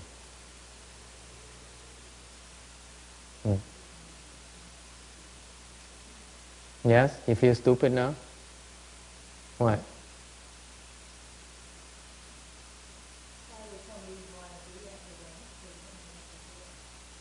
What happens, Roberta, is that the Buddha, let me put it in simple terms for you. The Buddha says, there's a group of people, let me put it this way for you. There's a group of people who have this problem called attaching to marks. Đức Phật giảng, để nói một cách giảng dị cho quý vị nghe. Đức Phật nói là có một nhóm chúng sanh đó, họ có một cái bình này, cái bình rất là chấp tướng. Okay? They're very attached to marks. What does attaching to marks mean? Mean that they are confused by appearances. They look at this and say, oh, they like this. They look at this and say, no, it's too gray, I don't like it. Okay, I prefer pink. Okay, so they reject it. That's attachment to marks. This is attachment to mark as well. All these things, see, the nature of these, a lot of people is that they are attached to appearances, to external things. Thì có một nhóm người đó, họ chấp tướng, họ thích cái này, họ ghét cái nọ, họ thích đỏ, họ ghét màu đen, thích trắng hơn màu vàng. Cái đó những cái tướng bên ngoài, ta thấy cái tướng, ta thích những cái chuyện đó. Okay? Đó gọi là chấp tướng. So the Buddha says, I want to teach them about marks and how to detach from marks. Anh Đức Phật có nói là tôi sẽ giảng cái pháp mà để giúp cho họ bỏ cái chấp tướng đó đi. Okay? But so the Buddha says, I want to teach them the Dharma so to enable them to detach from the marks. But to say that I'm speaking Dharma is not completely true. Để nói mà nói như vậy, mà tôi nói pháp á, như vậy mình không hoàn toàn đúng. Why is that? Because that Dharma does not apply to the people who are not attached to marks, like the Bodhisattvas. Nếu như nói mà cái pháp là nói pháp á, thì cái pháp đó nó không phải là cái pháp cho người Bồ Tát. Thành không thể nói là đó là cái nói pháp. That's right. You cannot be attached to that thing called the Dharma. The Dharma is only Dharma for you, not necessarily Dharma for the Bodhisattvas. They're not attached to marks the way we are. Yeah, it's different level. Okay? So, the Dharma is spoken because of you. Because you need to hear it. If the Bodhisattva does not need to hear it, they don't need to hear it. That's what it's meant by I haven't spoken any Dharma. If you don't need to hear it, you don't want to hear it, it's not the Dharma for you. It's okay with the Buddha as well. But if you need to hear it, then you benefit from it eventually. And the Bodhisattvas also benefit from it because it doesn't apply to them. Because it doesn't apply to the benefits. Yes. Yes. It benefits them because it Doesn't apply to them.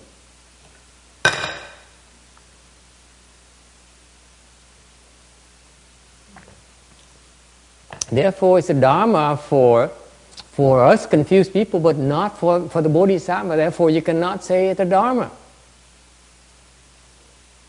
Is that circular reasoning now? Yeah, but I still don't understand why they don't benefit from it. It's not for them. They benefit just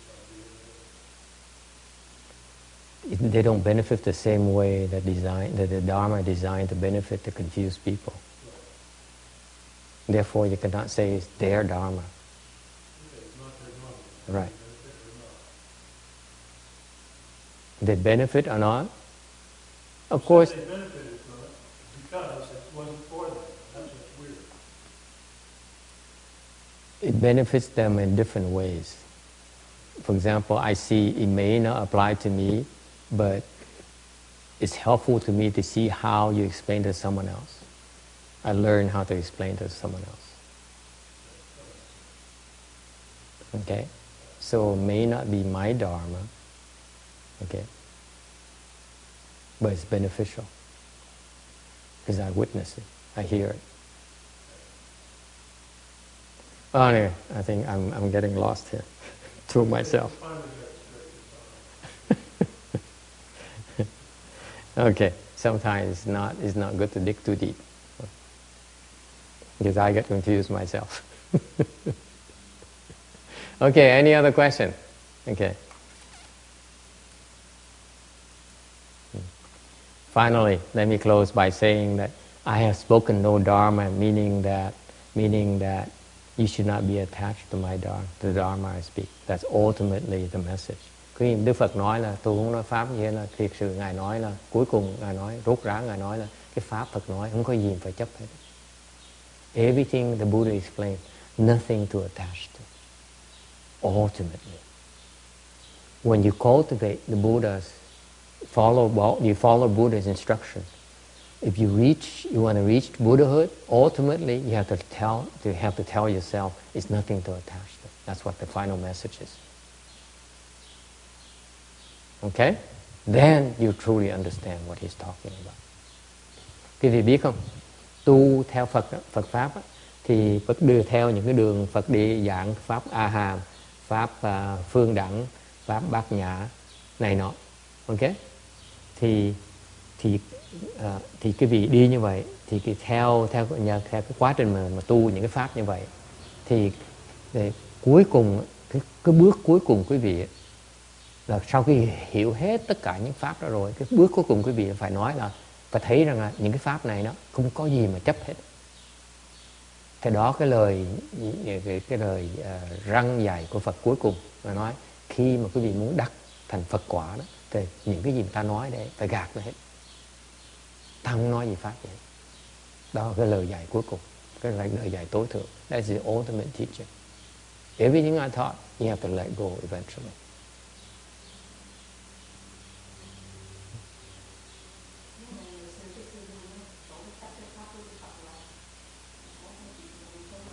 Sư nào? Còn Như Hương đó hả?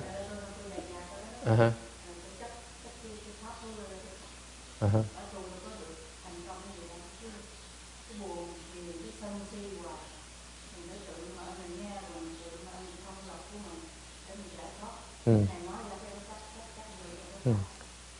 She says that there used to be an old nun here who's very afflicted, and she insists on the certain dharmas of this and is right and this is wrong, and that's why she really is miserable. She's not happy. Cái đó là cái lỗi lầm rất lớn mà cõi ngân lý đấy, là những cái người mà ta chuộng cái sự trí thức đó, khi này biết không, ta thích hiểu biết đó. Thành khi một khi ta thấy được cái hiểu biết rồi, ta thấy nó hay rồi, cái gì mà đi ngược lại ta chịu không được. Nghĩa là chấp vào cái biết của mình, biết về cái tri kiến của mình. So that's very, very typical of the intellectuals where they attach to their knowledge. And once they convince that they're right, their knowledge is proper, they're very attached to it. It's very hard to undo that knowledge. Whereas the Buddha says, even if you know so much about my Buddha Dharma, ultimately you have to wipe it all off. There's nothing left. Then you truly understand at the depth that it's supposed to have. And that's an admonition, by the way. Okay? It's a warning for all of us. The more you understand, okay, the true understanding is that one day you said, it's not that important. Dễ sợ, quý vị người nghe dễ sợ không? Đức Phật dạy cái lời Phật dạy sâu sắc dễ sợ.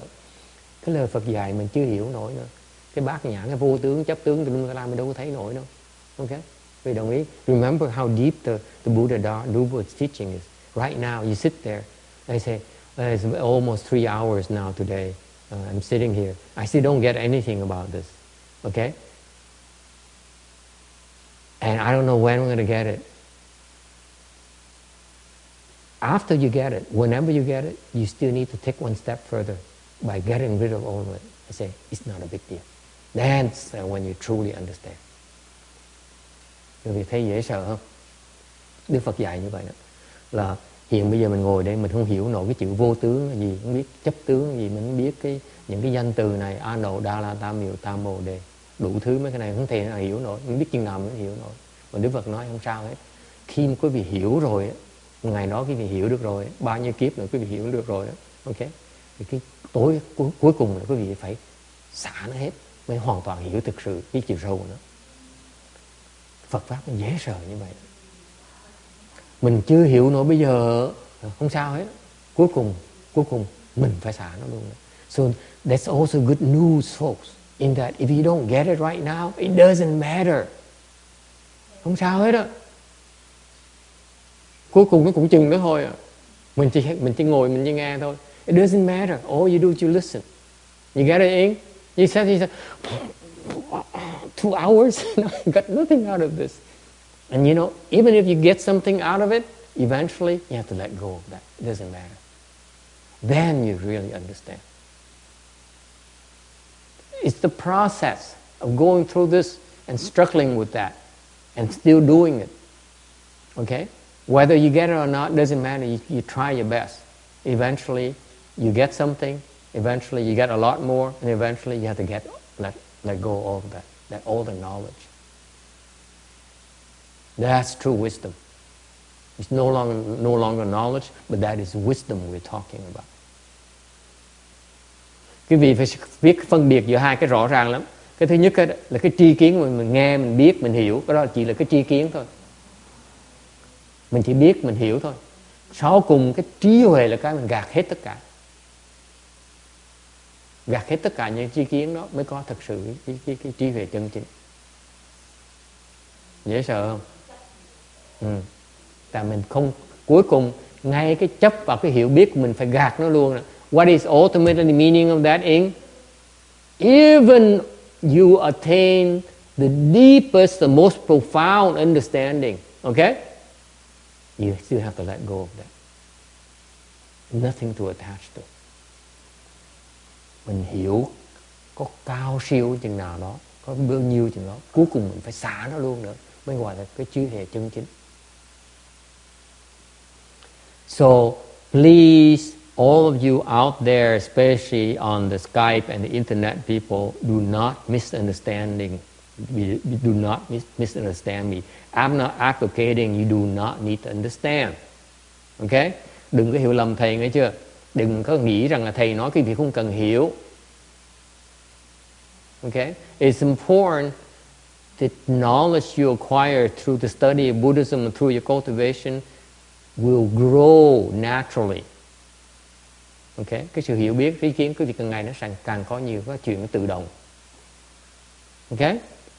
But ultimately, you have to remember what the Buddha has said. I've spoken no dharma, meaning that ultimately it doesn't matter. You have to let go of even of that deep understanding. Cuối cùng, như Phật dạy nhắc chúng ta đó, không có gì pháp gì mà cần nói hết, không có pháp gì Ngài để cần nói, giảng hết. Có nghĩa là cuối cùng mình hiểu bao nhiêu đó, mình phải xả nó luôn nữa, xả cái hiểu biết nó luôn nữa. Mới gọi là trí vậy. Okay?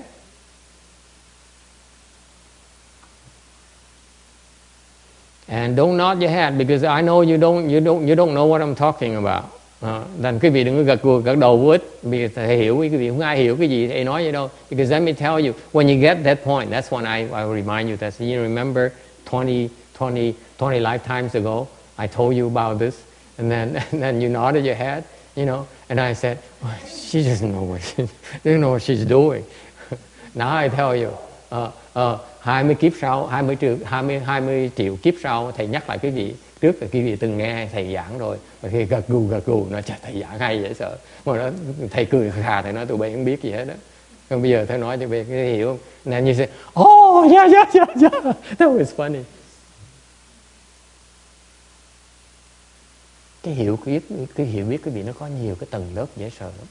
Your understanding has so many levels.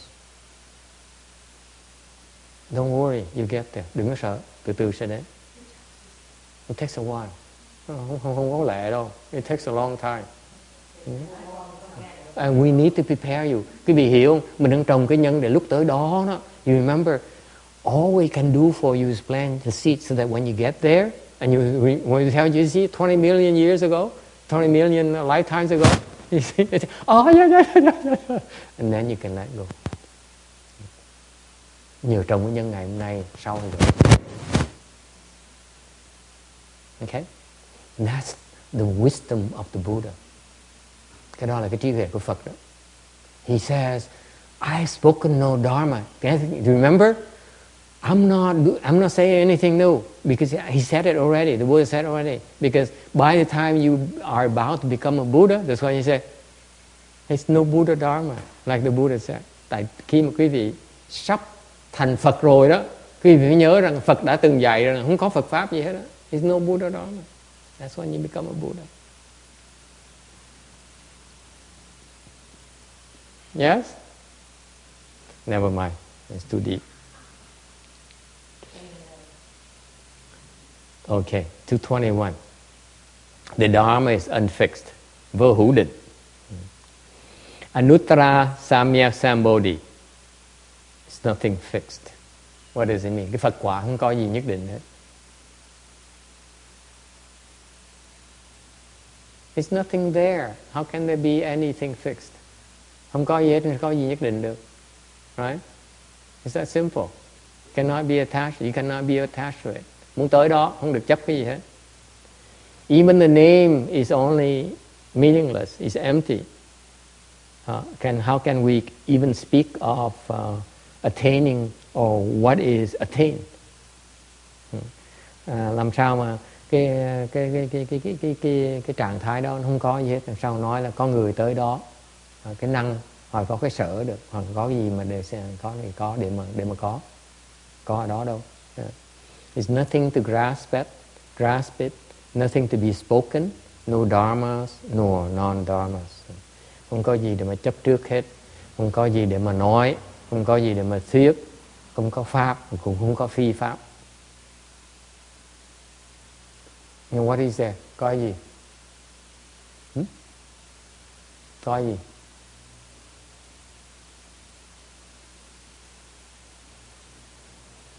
What is there? What is there to speak of? Your attachments. Có gì để mà nói về cái chấp trước của quý vị.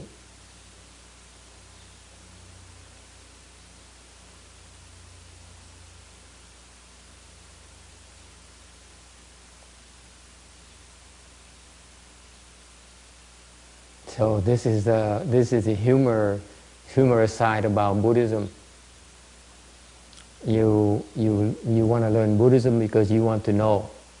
Là đây cái chuyện của hài về cái Phật pháp. Vì muốn học Phật pháp tại vì muốn biết. What do you want to know about? Your afflictions, your deficiencies, your ignorance. Cái mà quý vị muốn biết đó là cái vô minh của quý vị, cái chấp trước của quý vị.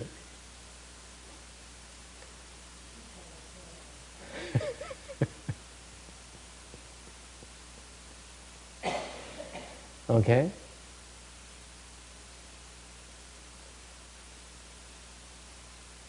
Isn't that depressing that you learn about Buddhism to find out that you have so many flaws? Vì thế học Phật pháp nó khó khăn dễ sợ. Đi theo học Phật pháp càng ngày càng học, còn thấy mình càng còn sơ khuyết không, toàn lỗi lầm không. Không thấy gì hay ở trong. There's nothing great about you. Yes. You can just ask your wife. if you're still lucky to be still married.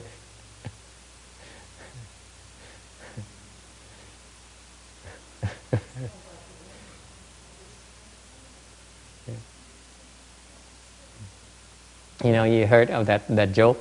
I paraphrase the joke because it's a little bit offensive when I read the original version. But the joke says, a lady told her best friend, he says, my husband, I can't stand him because every time he opens his mouth, I feel like I feel like he's so stupid. I feel like slapping him. Này thầy nghe cái chuyện khôi hài này mà cái nguyên văn đó, thầy cũng dám kể lại tại nó hơi lộn xộn tí. Này thầy chuyển nó một tí. Thầy nói là có một cái phụ nữ kia nói là chồng của tôi, bạn thân của bà, nói là than với bạn thân, nói là ông chồng của tôi hả, tôi ghét ông dễ sợ lắm. Mỗi lần ông nói là tôi khó chịu, tôi muốn xỉ vả ông, muốn mắng ông một trận. So her best friend says, oh, that's no big deal. Cái bạn thân bà mới nói, đâu có gì đâu em. My husband, and he is so bad that when his mother gave birth to him, the doctor slapped her. Slapped the wrong one.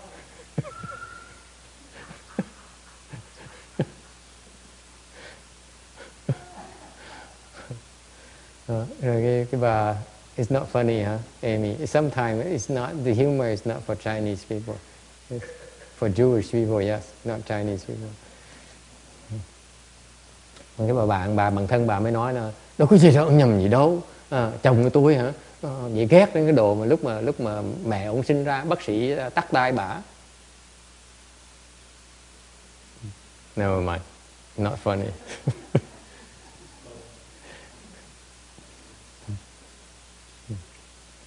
All right, 222, 222. And why unconditioned dharmas distinguish worthy sages? 所以者何一切贤圣皆以无为法而有区别. Tại sao hết thảy hiền thánh đều lấy pháp vô vi mà có sai biệt?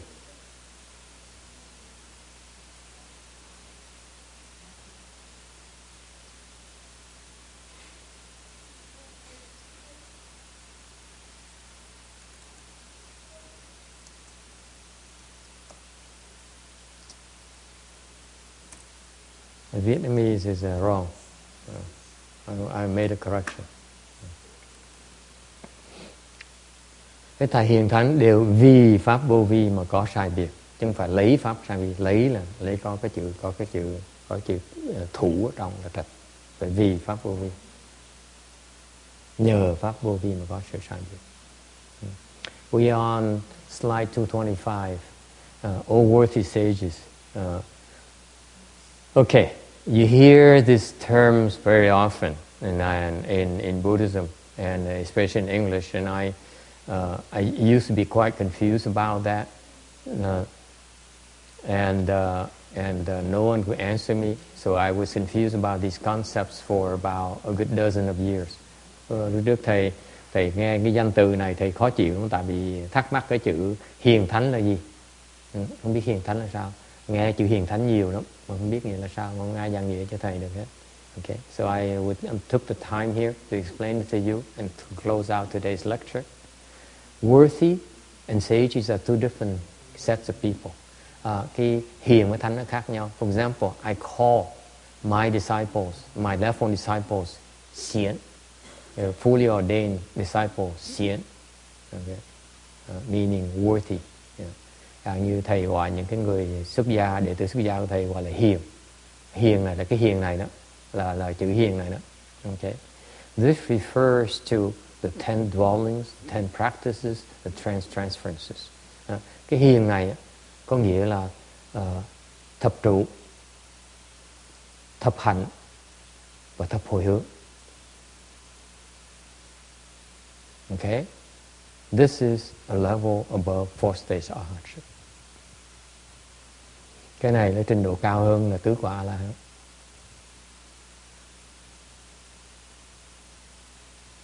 Is it clear? The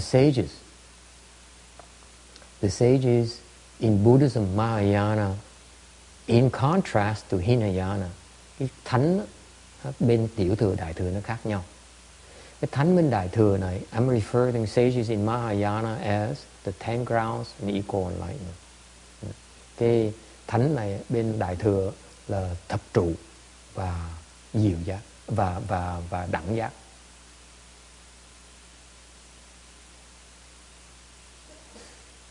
Okay? Any questions about that? Có ai thắc mắc về cái chuyện này không? These words are very, very precise. Mấy cái chữ dùng nó rất rất quan trọng. Quý vị phải cẩn thận. Okay? This is way above the two vehicle. Cái này cái trình độ cao hơn nhị thừa.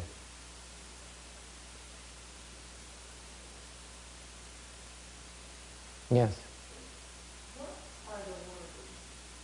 The worthies. The worthies are the common denomination, the common names for a certain level of attainment. Yes, when you practice, okay. Khi cái vị tu đó, cái chữ hiền đó, nó tượng trưng cho một cái trình độ tu hành.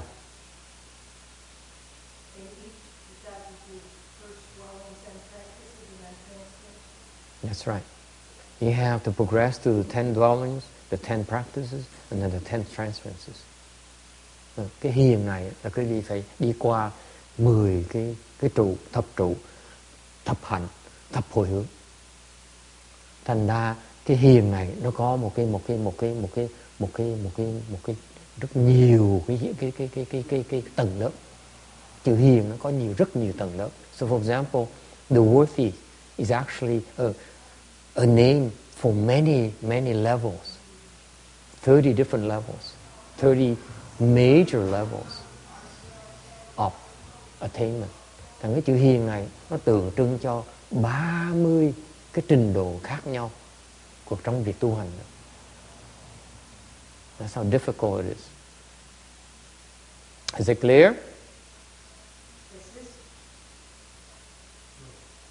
No, it's not clear, of course.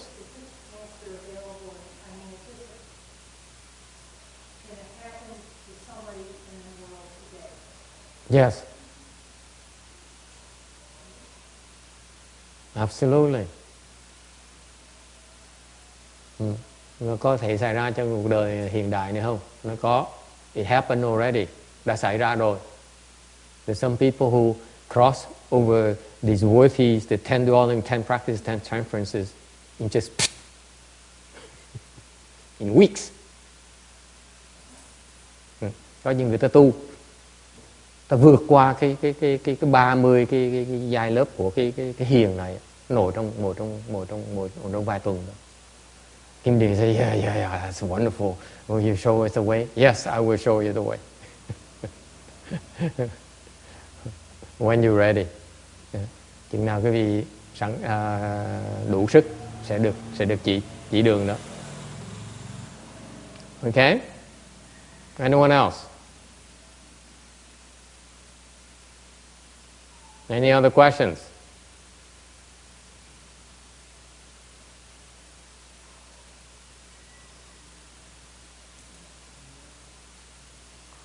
No, you don't know what to ask? All you want to do today is remember there's something called worthy and something called sages. That's why they keep on, the Buddhist literature keep on mentioning worthy and sages because of these reasons. Because the Buddhas, because it tells you which dharma you need to practice. That's how precise it is. And it's a class of people. For example, the worthies, okay, are a much higher status in a hierarchy of things, the scheme of things, than the arhats and the Pratyeka Buddhas. Much higher. Okay? And then they're still nowhere near the sages.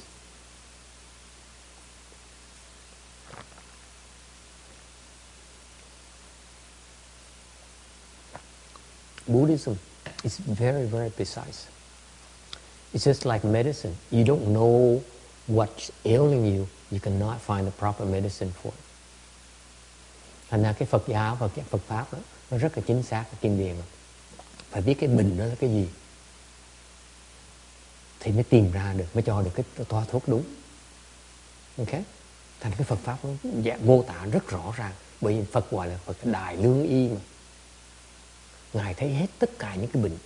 Thành Ngài có mỗi lần Ngài cho thuốc đó, thuốc nó hay dễ sợ, trị đúng ngay bệnh. Người thầy Ngài càng giỏi, càng cho bệnh, cho thuốc càng hay, càng giỏi. Ok? Khác biệt nó chừng đó thôi. Người ta thấy được cái bệnh người ta.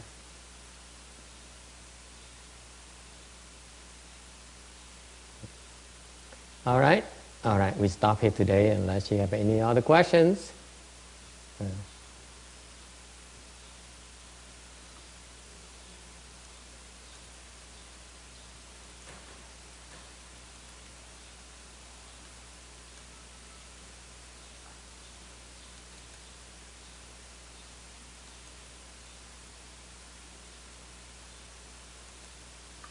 All right, let's stop here and do the transference.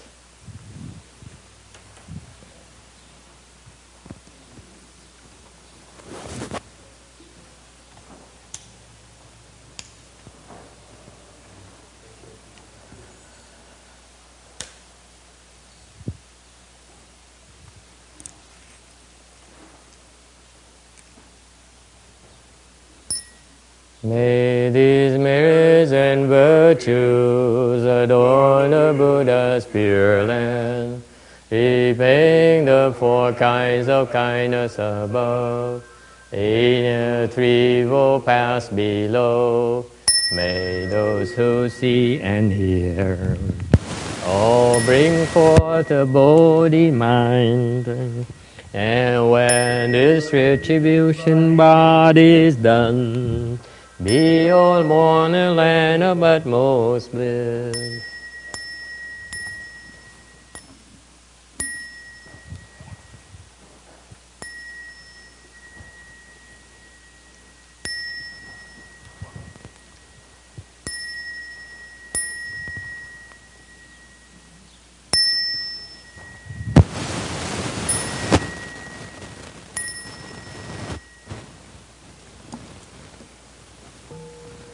Namo Tát Chư